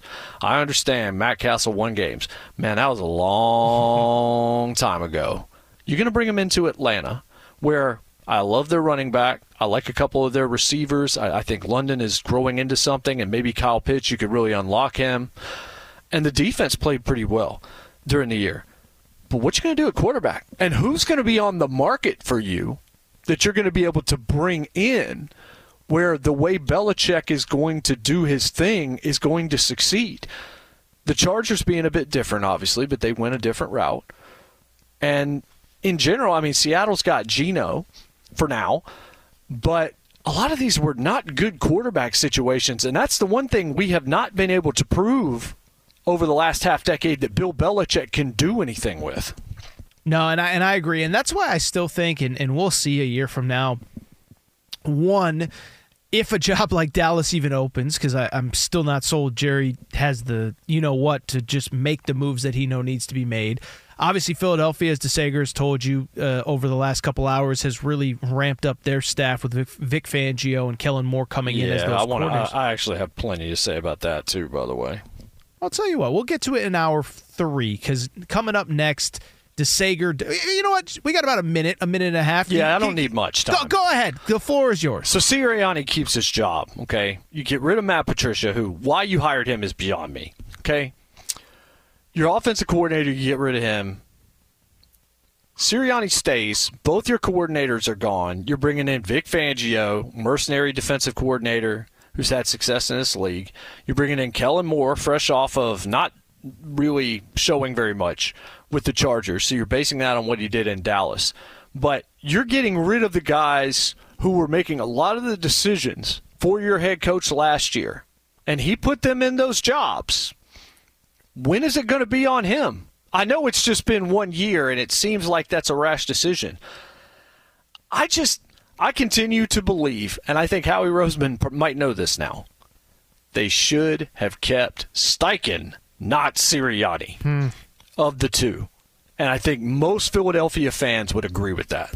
Yeah, no, I don't think there's any doubt. I think it's tough to justify coming off a Super Bowl. There's no way you can actually do that. But I will say, apparently, I missed this, we don't have the sound available, but apparently when Sirianni was talking about some of the coordinator changes, somebody in the press asked him basically the old Office Space, so what do you do here exactly? What is it you say you do here? Yeah, because most guys are experts on one side of the ball. Sirianni obviously, whatever.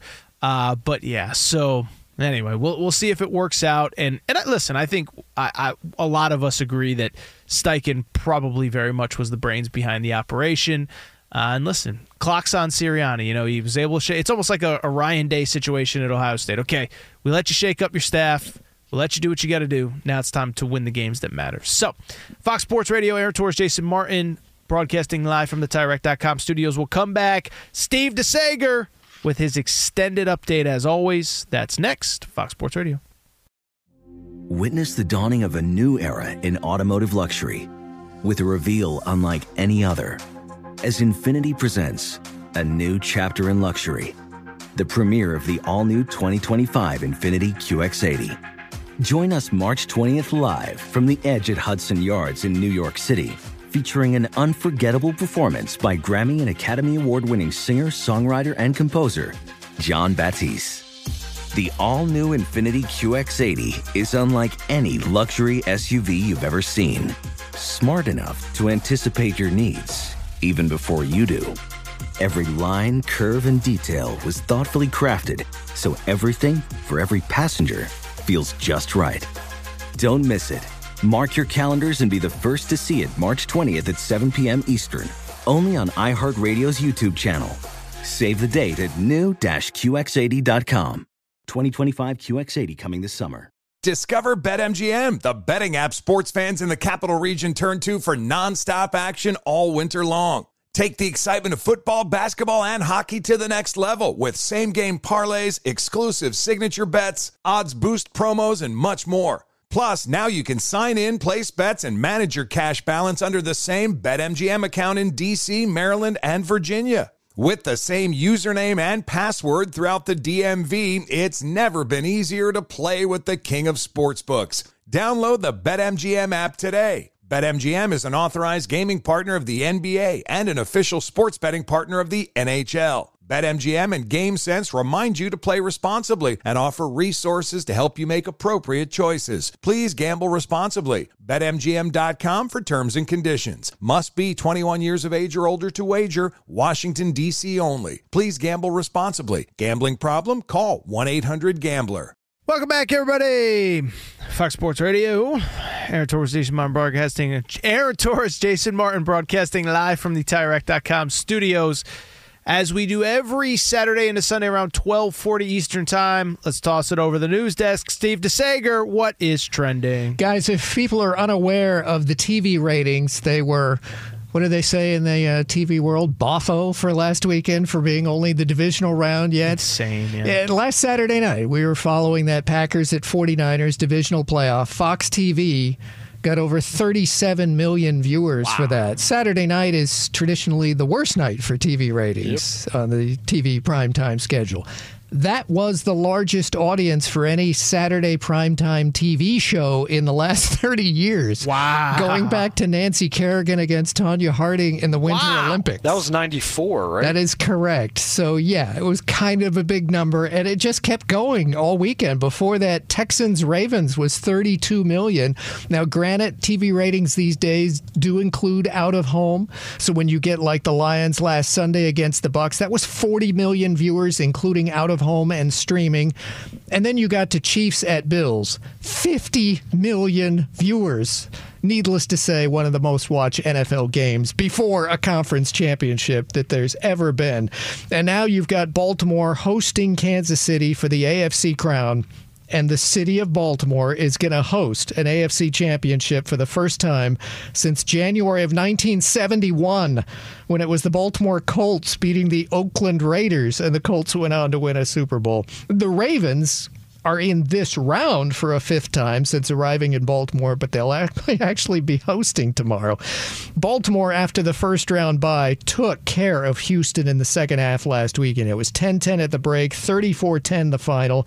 The Ravens running backs had about 30 carries, 130 yards. This was the best running team in the league in the regular season. Most carries and by far most rushing yards.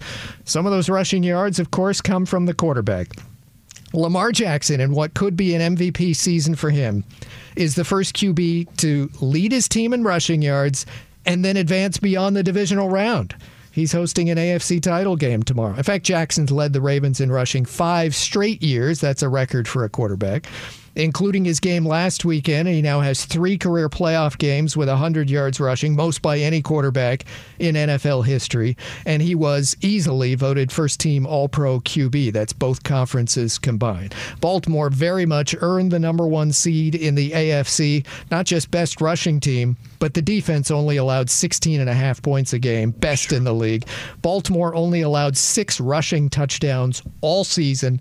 They had the most sacks, 60. Their turnover margin tied for first in the league, plus 12. This has been one of the bad things for Kansas City's year, by the way. Their turnover margin was bottom 5 in the league in the regular season, a minus 11. So you're going to get Baltimore at home, and they have so many different ways on their roster to beat you. They are good in so many areas. The odd thing to me is here, they've got a kicker who's one of the best I've ever seen, Justin Tucker, and yet the Ravens regular season were the only team in the league without a field goal beyond 50 yards.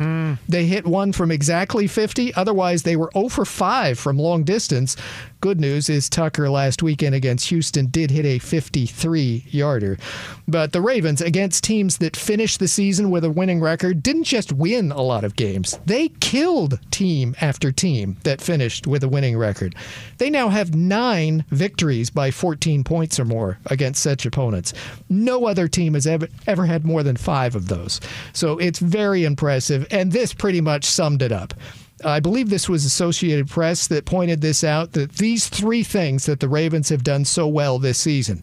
They led the NFL in rushing, they averaged over 25 points a game, and the Ravens led the league in scoring defense. In the entire Super Bowl era, the only teams to do all 3 the 1985 Bears, and the Dolphins that were undefeated in 1972. Man, that 85 Bears team. Yes, exactly. Could not score against them. And they could run the ball. And they could pile up some points, which people don't remember. So it's just been a superb season for Baltimore. Can they get the home game Sunday and cash it into a Super Bowl appearance? We mentioned it earlier. The Super Bowl will be in a couple weeks in Las Vegas. The next season, it'll be in New Orleans. Officially, the Ravens yesterday did activate off injured reserve star tight end Mark Andrews. Remember when he had that severe ankle injury in November? It was logical to think, okay, he's done. We're not going to see him. But three-time Pro Bowler, very curious to see what he has on the field this weekend. Baltimore defensive back Marlon Humphrey will reportedly play. He was questionable with a calf injury. For the Chiefs, wide receiver Kadarius Toney is out again with a hip injury. For him. Kansas City All-Pro guard Joe Thuney, though, is out after his pectoral muscle injury last weekend. And it looks like Isaiah Pacheco is going to play. The running back was questionable with ankle and toe injuries. He returned to limited practice a couple days ago. Pacheco, on only 15 carries last weekend, had 97 yards on the ground and the go-ahead TD early in the fourth quarter. People have talked about Patrick Mahomes not getting a start on the road in the postseason. He's won a ton of games on the road. 50 road games total. 39-11 is his record. Thank you very much, Steve DeSager. By the way, I just saw a stat. Only 11 times in his career as a starter, I believe he's been an underdog, which is kind of an insane stat in his own right. Fox Sports Radio, Eric Torres, Jason Martin. When we come back, get back to the topic of the day, the NBA, plus picks for Sunday. Fox Sports Radio. Welcome in, everybody. Hour 3, Torres and Martin, Fox Sports Radio. We are broadcasting live from the TireRack.com studios.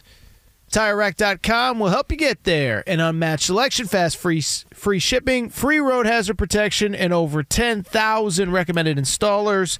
TireRack.com, the way tire buying should be. In just one moment, we will get to our official preview and picks of the NFC and AFC championship games on Sunday.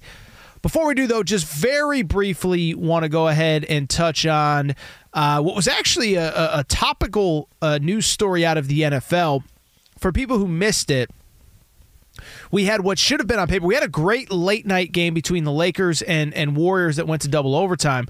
But we had what should have been a great early game. I think it was about a 4 o'clock Eastern, 5 o'clock Eastern start, whatever, as the reigning MVP Joel Embiid and the Philadelphia 76ers were traveling to face the reigning NBA champions and the runners-up for the reigning NBA champion Denver Nuggets and the runner-up for the MVP Nikola Jokic.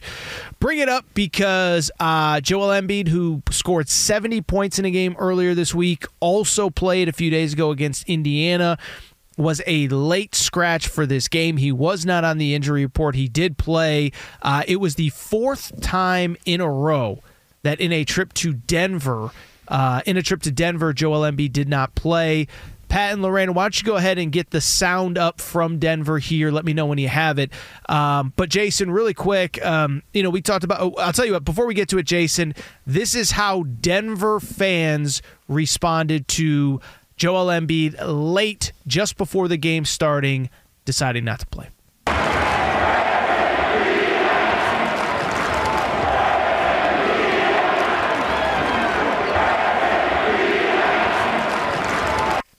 For those who couldn't hear, the Denver crowd serenaded Philadelphia with, quote, "Where's Embiid at?"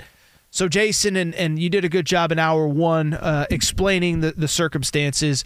Joel Embiid did go through pregame warmups. It was the team physicians and the doctors that decided against playing him. But in a high-profile game, the NBA had a chance to have a real special moment, and instead, no Joel Embiid, Jason.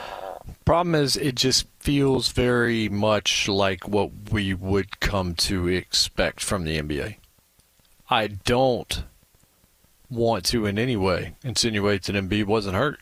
And if that guy is not right and your medical staff that has better eyes than me sees something that you don't like, Yeah, you'd better err on the side of caution on that, because one regular season game, and even the vitriol or the jeering or the mocking or whatever that you're going to get from it, is not worth a potential championship season if you believe you're good enough to do that. And when you have the reigning MVP and you have a guy that scored 70 earlier in the week, those are aspirations that you should be able to entertain every year.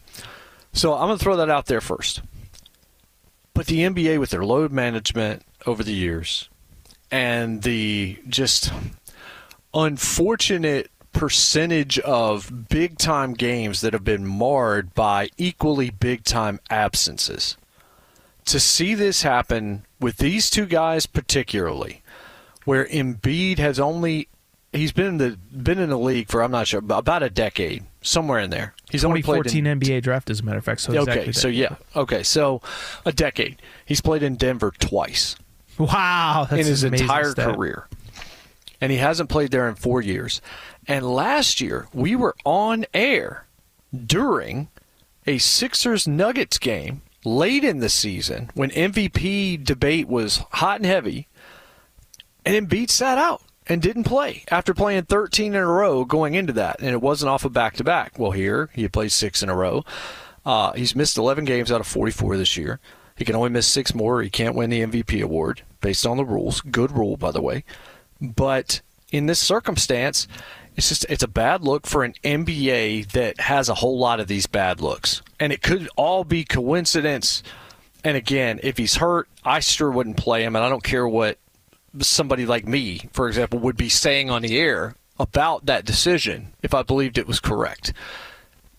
This is just seemingly the only league where this happens, and it happens all the time, and you have national television, a league that is starving for television ratings, and you lose this marquee matchup that you've been advertising all week long as part of this rivalry triple header on ABC, and you can't bring it to the public. And they don't know about it until 30 minutes before tip. It's either the most unfortunate thing in the world, or it's a real eye roll for a lot of people who didn't look into it to the degree that we have to find all the facts that I had to lay out. I had to search to get all of that information, and I wanted to make sure it was out there so we were fair here. But here's the thing. Most people are not that informed, and they're not looking around for that. They're just going to move on to something else. They're going to put on Oppenheimer. They're going to put on Barbie. They're going to put on something else, or they're going to go step outside or go play a video game or something like that and not watch your league. And that right there is a giant loss that this league can't sustain.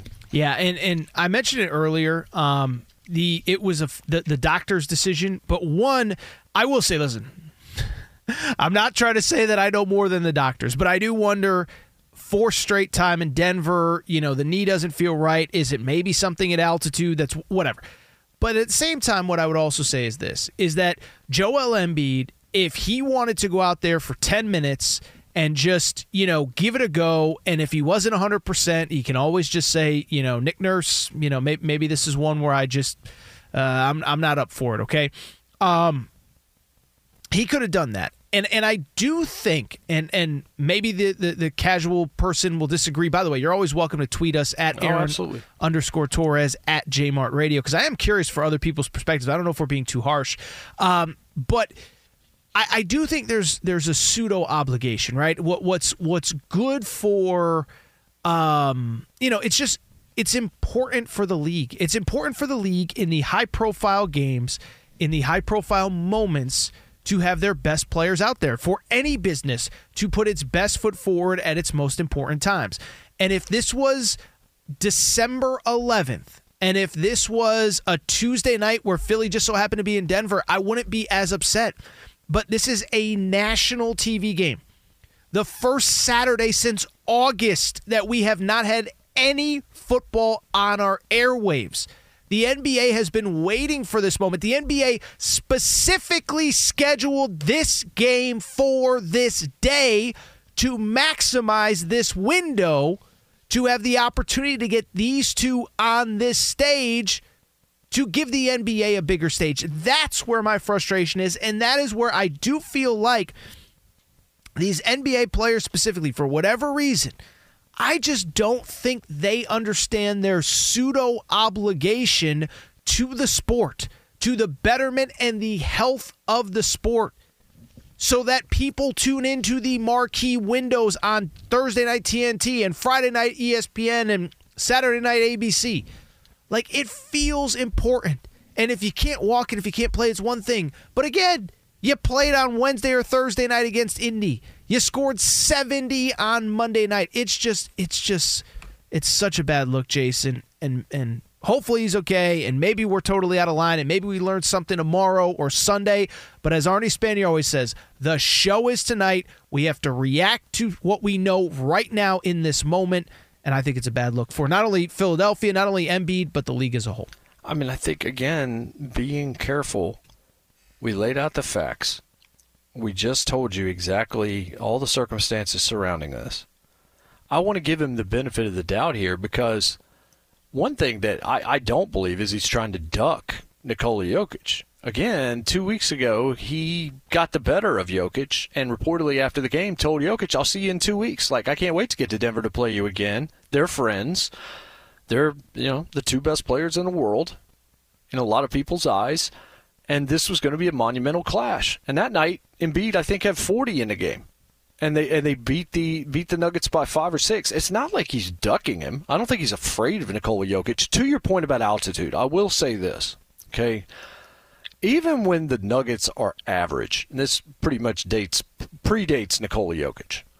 If you go through the history books, I don't know specifically, and I'm sure there have been off years where this wouldn't have been true, but in general, their home record is always good.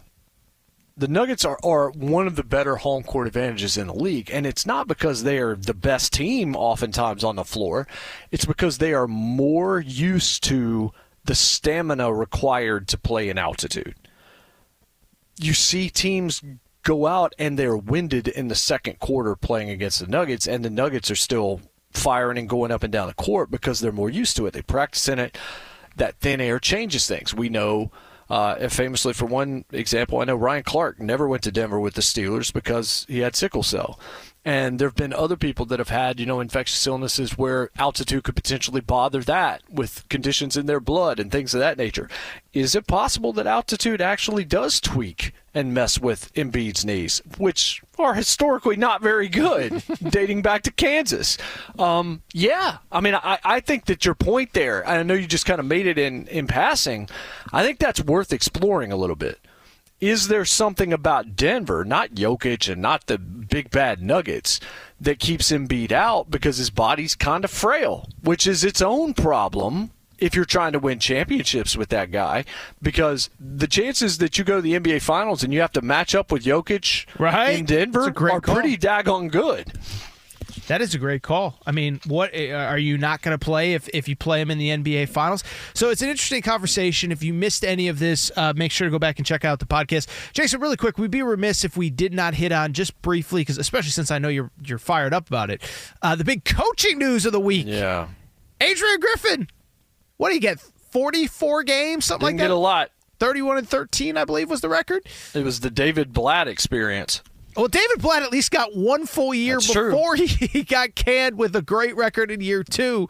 Adrian Griffin out. Consultant to the star. That's the part, man. Like, we find out after the fact that Doc has been consulting the Bucs. Woo!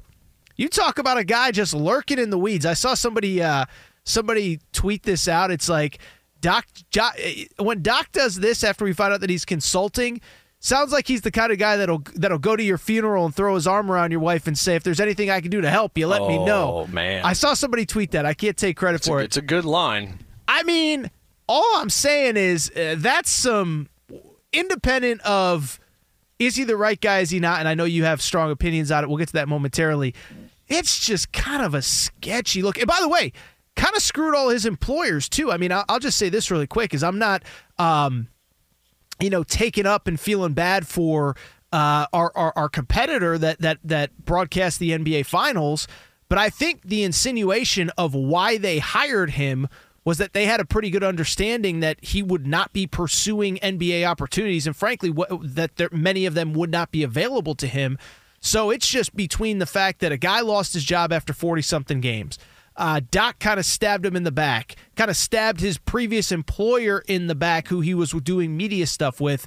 just a weird look all around. But go ahead, Jason. The floor is yours. Well, I mean, to that point, they could have still hired him, and they could have been assured he would have been available in the conference finals and the NBA finals because he doesn't get teams there. Shots fired. I mean, so I like Doc Rivers, okay, before I bury him here for a second. But I saw the report that he just, the idea of going to win a championship and the talent in Milwaukee's it's just too enticing for Doc Rivers. Our competitor's website, Rivers lured to Bucks by shot at championship. Cool story, bro. Let me ask you this question. What was Philadelphia with that guy that we just spent most of this segment talking about? You know, the reigning MVP, that guy? The guy and you had that guy and you had other talent around him as well, and that one didn't work out. What was that stuff that happened in LA with that Clippers franchise as well? Like, outside of the Boston team that won it all, how many times have you actually been part of something that's led to a championship? Not too much, right? Because that's why a lot of people said it's time to move on from you in Philadelphia. I don't know about the Adrian Griffin thing. Clearly they weren't playing good defense, and if you kind of read into it, there were some issues. I imagine one of them was Giannis going to ownership and saying, this ain't working. And that's probably enough behind the scenes. Maybe Dame. There's clearly some problems there. It's not about them making a move. It's not about them doing what they think is right for the team. It's just, what is the guarantee? Because I even heard, Doc Rivers handles superstar egos very well. I'm like, cool. Can he win a championship with those egos? Or is he just going to get to the second round of the playoffs with those egos? Now, if he goes and wins the title, great. But I've seen a whole lot of evidence with him, with a whole lot of talent around him on the floor, not even get to conference finals, much less win multiple championships. So forgive me if I don't just say, man, what a Jim Harbaugh-like hire this was. Like, at this point, the Doc Rivers experiment is only he's going to get you in position, but then a lot of times it just doesn't seem like it works out for his teams now, does it? Yeah, I'm not as anti-Doc as everybody else, but, a couple things. One, it's weird because it's kind of a chicken and the egg thing is, I go back to last year. I can't help but remember James Harden. I forget the exact stat line, but I think he was like 6 for 19 in Game 7. The year before that was when Ben Simmons kind of publicly melted down, or I guess it was 2 years before that when Ben Simmons publicly melted down. Both those years, Philly had a 3-1 lead in both of those series. The Clippers really haven't done a ton since he left, but the counter to that is if something keeps happening over and over, such as blowing 3-1 series leads, at some point it stops being a coincidence. So some of it's on some of the players. Like you said, I'm sure he is great with superstars. I also am pretty surprised though. I will say, like, when he left Philly last year, I did kind of wonder, like, okay, is that kind of it for him as an NBA head coach? I don't know. It's one. I think the way in which he got the job is very interesting, and I don't think he significantly raises this team's ceiling in any way, shape, or form. So, interesting, I guess. I don't know. I don't know. I'm not as I know you're fired up about what he's done and what he hasn't done. I know a lot of people are. I don't think he really elevates them in any way, shape, or form. I mean, were they did they need Doc Rivers to win a championship? I don't think so. I don't think he. As somebody who I can't sit here and say that I can, break down Adrian Griffin's schemes and what was going right and what was going wrong. I don't know, but I'm with you. I don't think that Doc Rivers is the magic elixir that's going to put them over the top, ironically, where he could face a Philadelphia who was just coaching, or, of course, a Boston who he lost to in the playoffs last year. Fox Sports Radio, Aaron Torres, Jason Martin. We are broadcasting live from the TireRack.com studios. We are brought to you by Discover Insurance. At the end of your first year, Discover credit cards automatically double all the cash back you've earned. That's right, everything you've earned doubled. Seriously, see terms and check it out for yourself at discover.com/match. When we come back, we will preview NFC Championship game, AFC Championship game, picks as well. That's next. Fox Sports Radio. Witness the dawning of a new era in automotive luxury with a reveal unlike any other as Infiniti presents a new chapter in luxury, the premiere of the all-new 2025 Infiniti QX80. Join us March 20th live from the Edge at Hudson Yards in New York City, featuring an unforgettable performance by Grammy and Academy Award-winning singer, songwriter, and composer, Jon Batiste. The all-new Infiniti QX80 is unlike any luxury SUV you've ever seen. Smart enough to anticipate your needs, even before you do.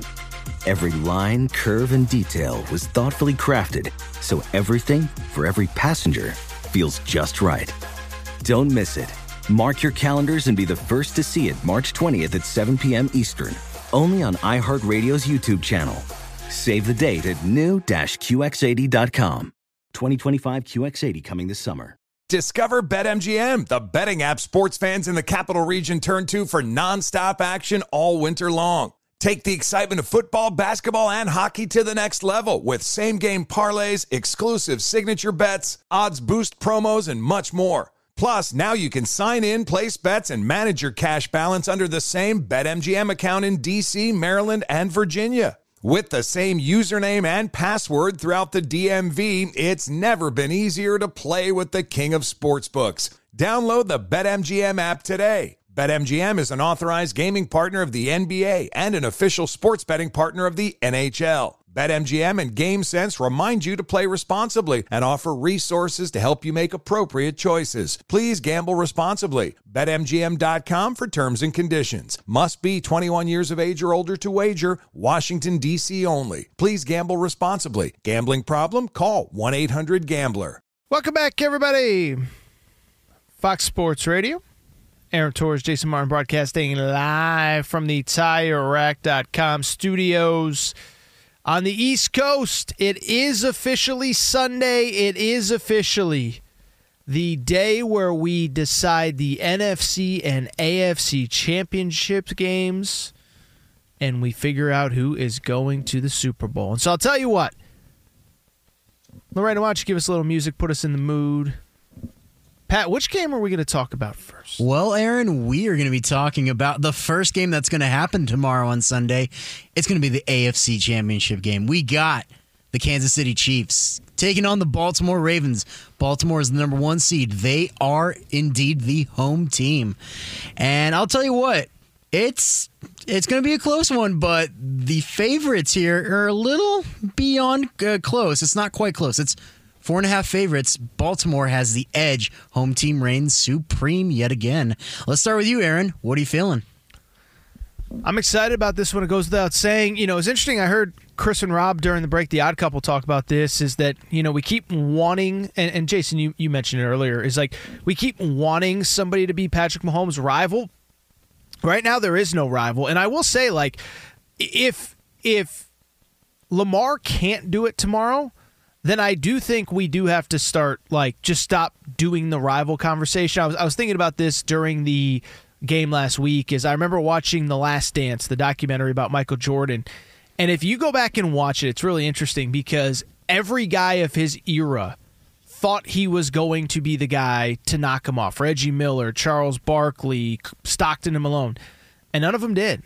And so I think that's kind of where we are at right now this second with Patrick Mahomes. But with that said, I actually do like the Baltimore Ravens to win this game. And it's not like, oh, I keep picking against this team or that team. It's just that I think the Baltimore defense is so good, and they never get credit because all anybody wants to do is argue about Lamar. Is he overrated? Is he underrated? Why don't people like him? Why did he fall in the draft? Like, you go on and on. It's always about Lamar, but that defense is so elite. And I think, listen, Mahomes was very efficient last week, but it was really a lot on the defense that carried them in that game. And so it isn't Mahomes putting up 45 points a game like he was. And I just think this is Baltimore's time. They're at home, relatively well rested because they weren't really pushed that hard by Houston last week. I'll say Baltimore 28, KC 21. I'll say 24-17 final score. Baltimore wins, Jason. I'm with you. I think Baltimore wins it too. And you told me you were never picking against Mahomes again. No, I said I was foolish to do it. I mean, I wasn't going to do it because fool once, fool twice, fool 3 times, I guess. It's basically, and I agree with you. I think Mike McDonald the defensive coordinator for the Ravens has done a superb job, and he has just been able to out-scheme everybody. Now, Spagnuolo's defense is a big piece of The Athletic about how Spagnuolo continues to do this, and his defense is peaking at the right time, this being Kansas City's defense. I think this game is going to be very similar to the Tampa Bay-Kansas City Super Bowl. And I kind of teased that earlier.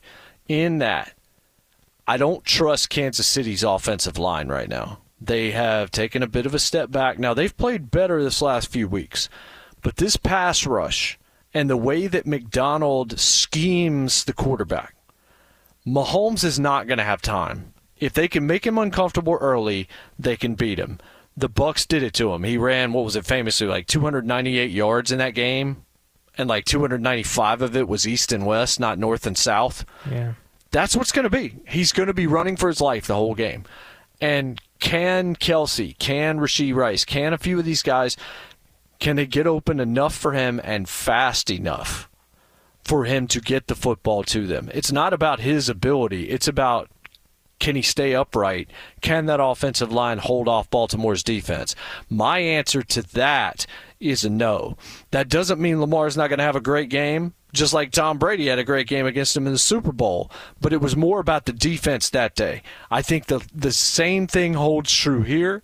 I think the defense just tortures Patrick Mahomes in the backfield all game long, and I have Baltimore winning the game 31-21. Very good. Tell you what, we'll come back and we'll discuss the late game as Detroit, America's team, travels to San Francisco. We'll preview the NFC Championship game next. Before we do, though, News Desk. Final time this evening. Steve DeSager, what is trending? Well, the Atlanta Falcons have a new offensive coordinator. It's Zach Robinson from the Rams. Philadelphia interviewed Charger offensive coordinator Kellen Moore. He is expected to be hired there. The Eagles officially named Vic Fangio, a veteran, as their defensive coordinator. The Detroit Lions will not activate tight end Zach Ertz for tomorrow's NFC Championship game at San Francisco. He was just signed to their practice squad this week. Lions wide receiver Khalif Raymond is out again with his knee injury. Detroit guard Jonah Jackson out this weekend. He had a procedure on his knee. Tight end Sam Laporta practiced fully, and center Frank Ragnow of Detroit has no injury designation after practicing fully yesterday. As for the Chiefs at Ravens game, chance of rain in Baltimore, temperature in the 40s. That's the AFC Championship, 3 p.m. Eastern Time. Tight end Mark Andrews of Baltimore was activated off IR yesterday. Defensive back Marlon Humphrey will reportedly play for Baltimore. Fox TV has the second game, Detroit at San Francisco. No rain in the Bay Area for the NFC Championship game. In the NBA, a classic at Golden State tonight. Lakers win in double overtime over the Warriors, 145-144 on 2 late free throws from LeBron James, who had a triple-double, including 20 rebounds, a career high. Steph Curry scored 46 points in the loss. San Antonio, up until last night's win, was 8-36 this year. They beat Portland last night and upset Minnesota tonight, 113-112. Sacramento got a win at Dallas, 120-115. Luka Doncic, who had 73 points last night at Atlanta, back home this evening had a triple-double in the loss, including 17 assists, but from three-point range he was 1 of 9. Milwaukee won again, beating New Orleans 141-117. Utah got a win at Charlotte. Brooklyn edged Houston. Clippers have won 5 straight. They won easily at Boston, 115-96 for the Celtics. Jason Tatum had 21 points, but the rest of the starters were 5 for 37 from the floor. Denver beat Philadelphia 111-105. Joel Embiid of the Sixers was out tonight with a sore knee, a late scratch. New York suffered an injury. Julius Randle, after a fall, left with a dislocated shoulder. Knicks have won 6 in a row. They sent Miami to a 6th straight loss, 125-109. And Washington had lost 6 straight, but got to play at Detroit today and beat them 118-104. The Detroit Pistons are 5-40 this year. Meanwhile, in the NHL, Edmonton won its 16th game in a row, beating Nashville 4-1. The NHL record is 17 straight wins, but Edmonton is now off for a week and a half because of the All-Star break. Overtime victories for Dallas and Florida. Boston won again. Rangers won 7-2 at Ottawa. Tampa Bay 6-3 over New Jersey. Men's final at the Australian coming up in a couple hours. Number 2 seed on the ladies' side, Aryna Sabalenka, won the title for the second straight year down under. In college hoops, number 6 Kentucky was a winner at Arkansas, 63-57. Iowa State beat number 7 Kansas. Mississippi State upset number 8 Auburn. Texas Tech won at Oklahoma, 85-84. Texas Tech 5-1 in the Big 12 Conference. Duke with late free throws edged Clemson, 72-71. Marquette, ranked 14th, was only up by a point at the half. Did beat Seton Hall 75-57 on FS1. TCU in triple overtime won 105-102 at 15th ranked Baylor. And in overtime, Wyoming beat Colorado State overtime. Utah State won at Boise State. Back to you. Thank you very much, Steve DeSager. DeSager, have a great evening. By the way, DeSager, I'll be in with you tomorrow. I'm filling in for Willard. I got a question about that because the 49ers are playing, so Willard... Is he playing hooky? I don't know. Is that the connection, that he's not doing the show during? I would have thought this would have been the least likely day of the calendar year that he would take off.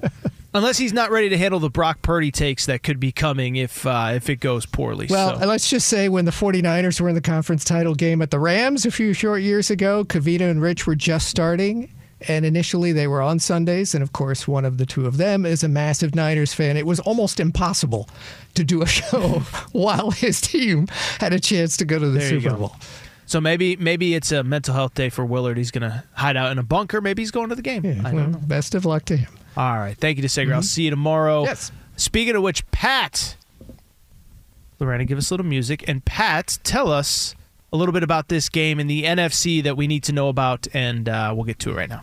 Yeah, so the NFC Championship title game, that's going to be the last game we have going on at 3:30 Pacific time. It is the Detroit Lions, those gutty little Lions, going up against the San Francisco 49ers. San Francisco is the 1 seed and therefore is the home seed going in there. They're playing off in San Francisco with that, and it was a little bit closer with the Ravens and the Chiefs on the line. This one, not quite so close. In fact, they're having San Francisco, home team, reigning supreme yet again, being home favorites. 7 points is the differential here. Let's go with you, Mr. Jason Martin. What are we feeling? Oh, man. The Lions are so fun to watch. And that was a great game of the Bucs. That was better than I thought it was going to be. All props to the Bucs for making it interesting as well, and the season that they had. And then the Lions have just been kind of inevitable, and just finding their way. And now they're going on the road, and this is where the trick comes in.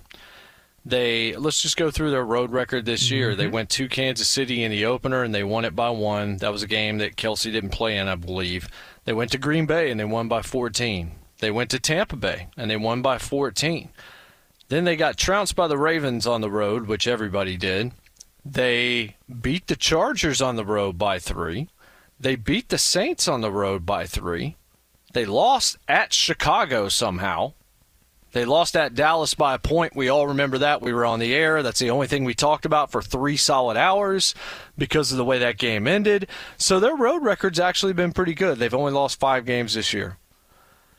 But, man, San Francisco's a different challenge, and they're going West Coast after hearing their crowd cheering for them so loudly indoors and Goff outdoors in this environment. And just this offense is not quite the same. They're coming in a little banged up. Raymond has been able to help them in the special teams in terms of their return game, and he's made a big play for him here and there. I think they're good enough to win this game. I don't think they're going to win this game. I just don't. The Niners are a more complete team, and they are ready for this challenge. I like them by 2 touchdowns. 2 things. One, I think it's important to reiterate what you said. Last 5 road games at LA Chargers, basically a dome. It's sort of open air, but it's basically a dome. At New Orleans, that's a dome.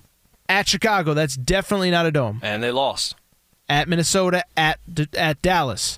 The only one that they lost convincingly, the only one they should have lost because they should have beaten the Cowboys, yes, was the Bears in the cold weather. And so I do think we all kind of agree that Jared Goff is not the same quarterback outdoors in the elements. And so I don't understand why that's not more of a conversation. Now, as DeSager just said, there will not be any weather factors, but I also think in a weird way that favors San Francisco. You know, everyone's freaking out about Brock Purdy and what did he do the first 3 quarters, and obviously he rallied the team late. It was raining during that game. And so I just sit there, and when I think about this game, one thing that stands out, besides the stuff that we've talked about, besides all the matchups that you've heard all the guys and girls on this network talk about all week, is I also think we also often become prisoners too much of the last thing that we just saw, and we want to tear apart the San Francisco 49ers. Oh, my goodness, that didn't look good. Brock Purdy can't do it. And then, oh, by the way, the Detroit Lions looked unbeatable, but let's be honest about who the Lions have played. The Rams game could have gone either way. Tampa, great. Tampa, how about this? Better story than team. Sure. Worst division. And that Philadelphia team had obviously quit that Tampa beat a week before they played Detroit. So I just look at this and I think, like you said, I think Detroit's a great story. I do think San Francisco wins this game. I would not bet it. I don't feel comfortable with the touchdown. But I'll say 27. I'll say 27-20, so right around that number. But I think there's a little bit of an overreaction to the San Francisco 49ers struggles and a little bit of an overreaction to the Detroit Lions beating a bad Tampa Bay team. Also, Debo's going to play. Yep. That's important. A big deal. Mm-hmm. I mean, there's not much to – I mean, I agree with you. I mean, I think we're both on the same page. I'd love to see it. I think it'd be an amazing thing to see the Lions go all the way to the Super Bowl this year. It'd be an incredible story. I just think they're going to come up a little bit short against the team that in the preseason I predicted to represent the NFC in the Super Bowl. Tell you what, Jason, we'll come back. We'll wrap the show. A couple more items we have not gotten to yet. We'll discuss it all next. Fox Sports Radio.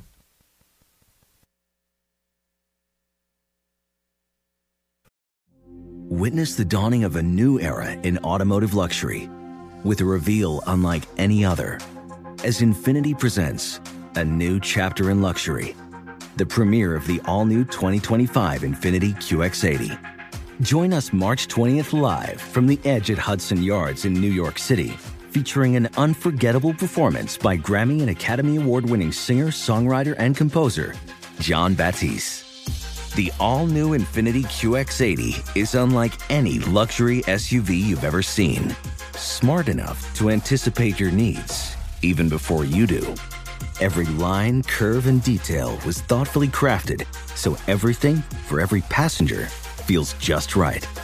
Don't miss it. Mark your calendars and be the first to see it March 20th at 7 p.m. Eastern, only on iHeartRadio's YouTube channel. Save the date at new-QX80.com. 2025 QX80 coming this summer.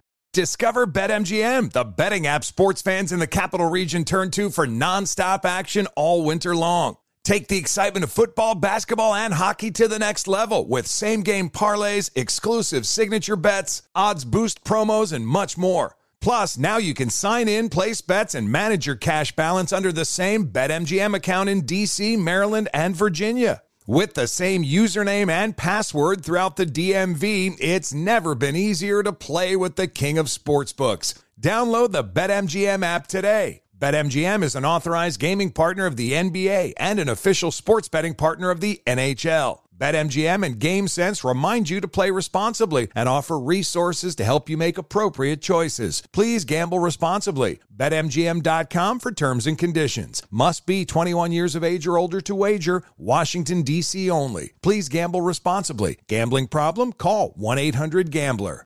Welcome back, everybody. Fox Sports Radio. Aaron Torres, Jason Martin, broadcasting live from the TireRack.com studios. This is the final segment of our show. We're taking you up until 2 a.m. Eastern Time. After us, Bernie Fratto of the Bernie Fratto Show will follow. Make sure to follow Bernie. Bernie's got all sorts of good stuff. If you missed anything, make sure to download the podcast. We talked about everything. We talked about the Joel Embiid news of the night. We obviously previewed the NFC and AFC championship games, made our picks, talked Jim Harbaugh, Bill Belichick, and much, much, much more.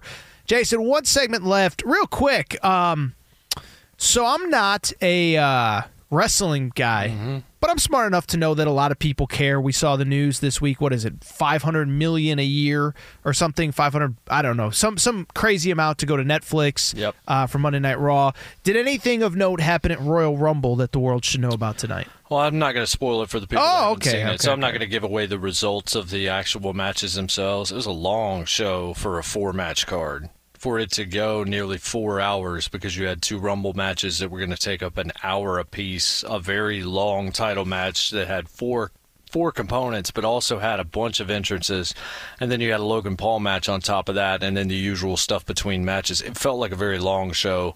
I don't know how newsworthy it was coming out. Unfortunately for WWE, they needed something to change what was being talked about in the headlines. The Netflix story was one thing, but the stuff that happened with Vince week was a completely different animal. I didn't get to see any of that. We were on air as the post-press conference was starting. I'm sure there's no comment there. I wonder how it was asked or how that topic was broached. But you wanted, if you were WWE and you had anything that you could pull out and try to change what was being talked about, I don't know that you got that out of this show, but this is usually where the casual fans come back. I'll make one quick point about the Netflix acquisition that I think is worthy. The sports watching audience, the ones that sit down and watch sports, generally if you look at the prime audience, I think the Sager could probably back this up, is usually in the 50s, like the age group, is like the primary audience. Wrestling, it's even older. The pro wrestling audience is mid to late 50s, I think even early 60s. That doesn't mean there's not a lot of kids watching, but it means that the prime audience, the biggest demographic, is a certain age group. That age group that is, bordering on being a senior citizen, maybe nearing retirement, certainly with maybe even grandchildren, but certainly older children, a lot of life experience, all this. They are not the prime audience for streaming services. So to take your flagship off of a cable network that they've gotten used to watching for decades and putting it on a streaming service that, look, it's a brilliant move by Netflix, because the one thing that streaming services need to find a way to do if they want to maximize profit, Aaron, is convince people to keep them year-round. As opposed to go join Max when the new season of House of the Dragon starts. Or get Peacock for one NFL game. Exactly. Something like that. You want to be the service that's indispensable all the time. And since Raw doesn't have an off season, you now have a 52-week-a-year product. So it's no longer a season of House of Cards or Stranger Things or something like that. It's, if you want to watch Raw, you must have Netflix at all times. That is a brilliant marketing strategy. I am curious to see how much of the WWE audience from that older demographic that I've been referencing follows them to streaming or doesn't know what to do and then just watches the SmackDown product that is going to replace and be on USA Weekly, but then Raw changes completely because of where it's located. I'm going to be fascinated to see how that plays out. Yeah, I have no super strong opinions about it, but I do obviously look, this is our industry. I am curious as to what the trickle-down effects are. I didn't realize the audience was that old, to be honest, for WWE. I assumed it was much younger, but I get it that, there's an audience that's probably been with them since, the Hulk Hogan, Andre the Giant days, all that. Really quick, we only got a minute on this, but did you see Kevin Durant this week whining that he is surprised that he is not in the GOAT conversation? That one cracked me up, but I'm curious for your thoughts on that. Well, I actually was going to send you a message and say, man, did you see Durant talking about the 70 that Embiid scored? He did. He seemed very impressed, yes. It was a great answer. Like what he was talking about, the skill level of the league and things like that, it was tremendous. I was really impressed with Durant in that moment. Like you could see his basketball IQ, how much he cared about the game, how much he loves basketball, all of that. Like I loved it. And then there's that. No, dog.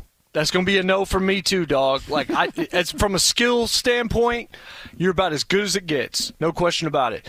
But all the moves that you have made and the things that have happened, especially since you left Golden State, that's just not a conversation you can be in with guys that have been doing it in a completely different way and have won where they were originally drafted. Whether you want to talk about Michael, whether you want to talk about LeBron James, Either way, those two guys won for the franchises that drafted him. Yes, LeBron had to come back, but he ended up doing it. Kobe was traded the night he was drafted. He ended up winning multiple championships. I'm sorry, it's just a different narrative and too many lean years for Kevin Durant in the postseason. So I agree with you, and I think we've just completely misconstrued what the GOAT conversation is. And by the way, and I think this is something Kevin Durant misses, is that it's not the most skilled of all time. It's not the most talented. I mean, you could argue he's maybe the most talented. There's not many better, that's for sure. GOAT is great, and greatness constitutes many different things. It includes, we know what it includes, but not just skill set, rising to the occasion, big moments, championships, playoffs, and he's certainly had his moments. But no, he is not in the GOAT conversation. I think right now it's two guys really, maybe three or four if you want to include Kareem or Bill Russell. But, KD, you are not there, my friend. Anyway, we got to get out of here. I want to thank the crew, Lorraine, producer Pat, Steve DeSager. Make sure to download the podcast from my partner, Jason Martin. I'm Aaron Torres. Bernie Fratto next. Fox Sports Radio. Infinity presents a new chapter in luxury, the premiere of the all-new 2025 Infinity QX80, live March 20th from the Edge at Hudson Yards in New York City, featuring a performance by John Batiste. The all-new 2025 Infinity QX80 is an SUV designed to help every passenger feel just right.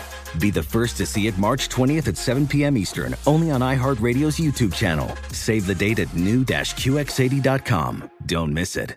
2025 QX80 coming this summer.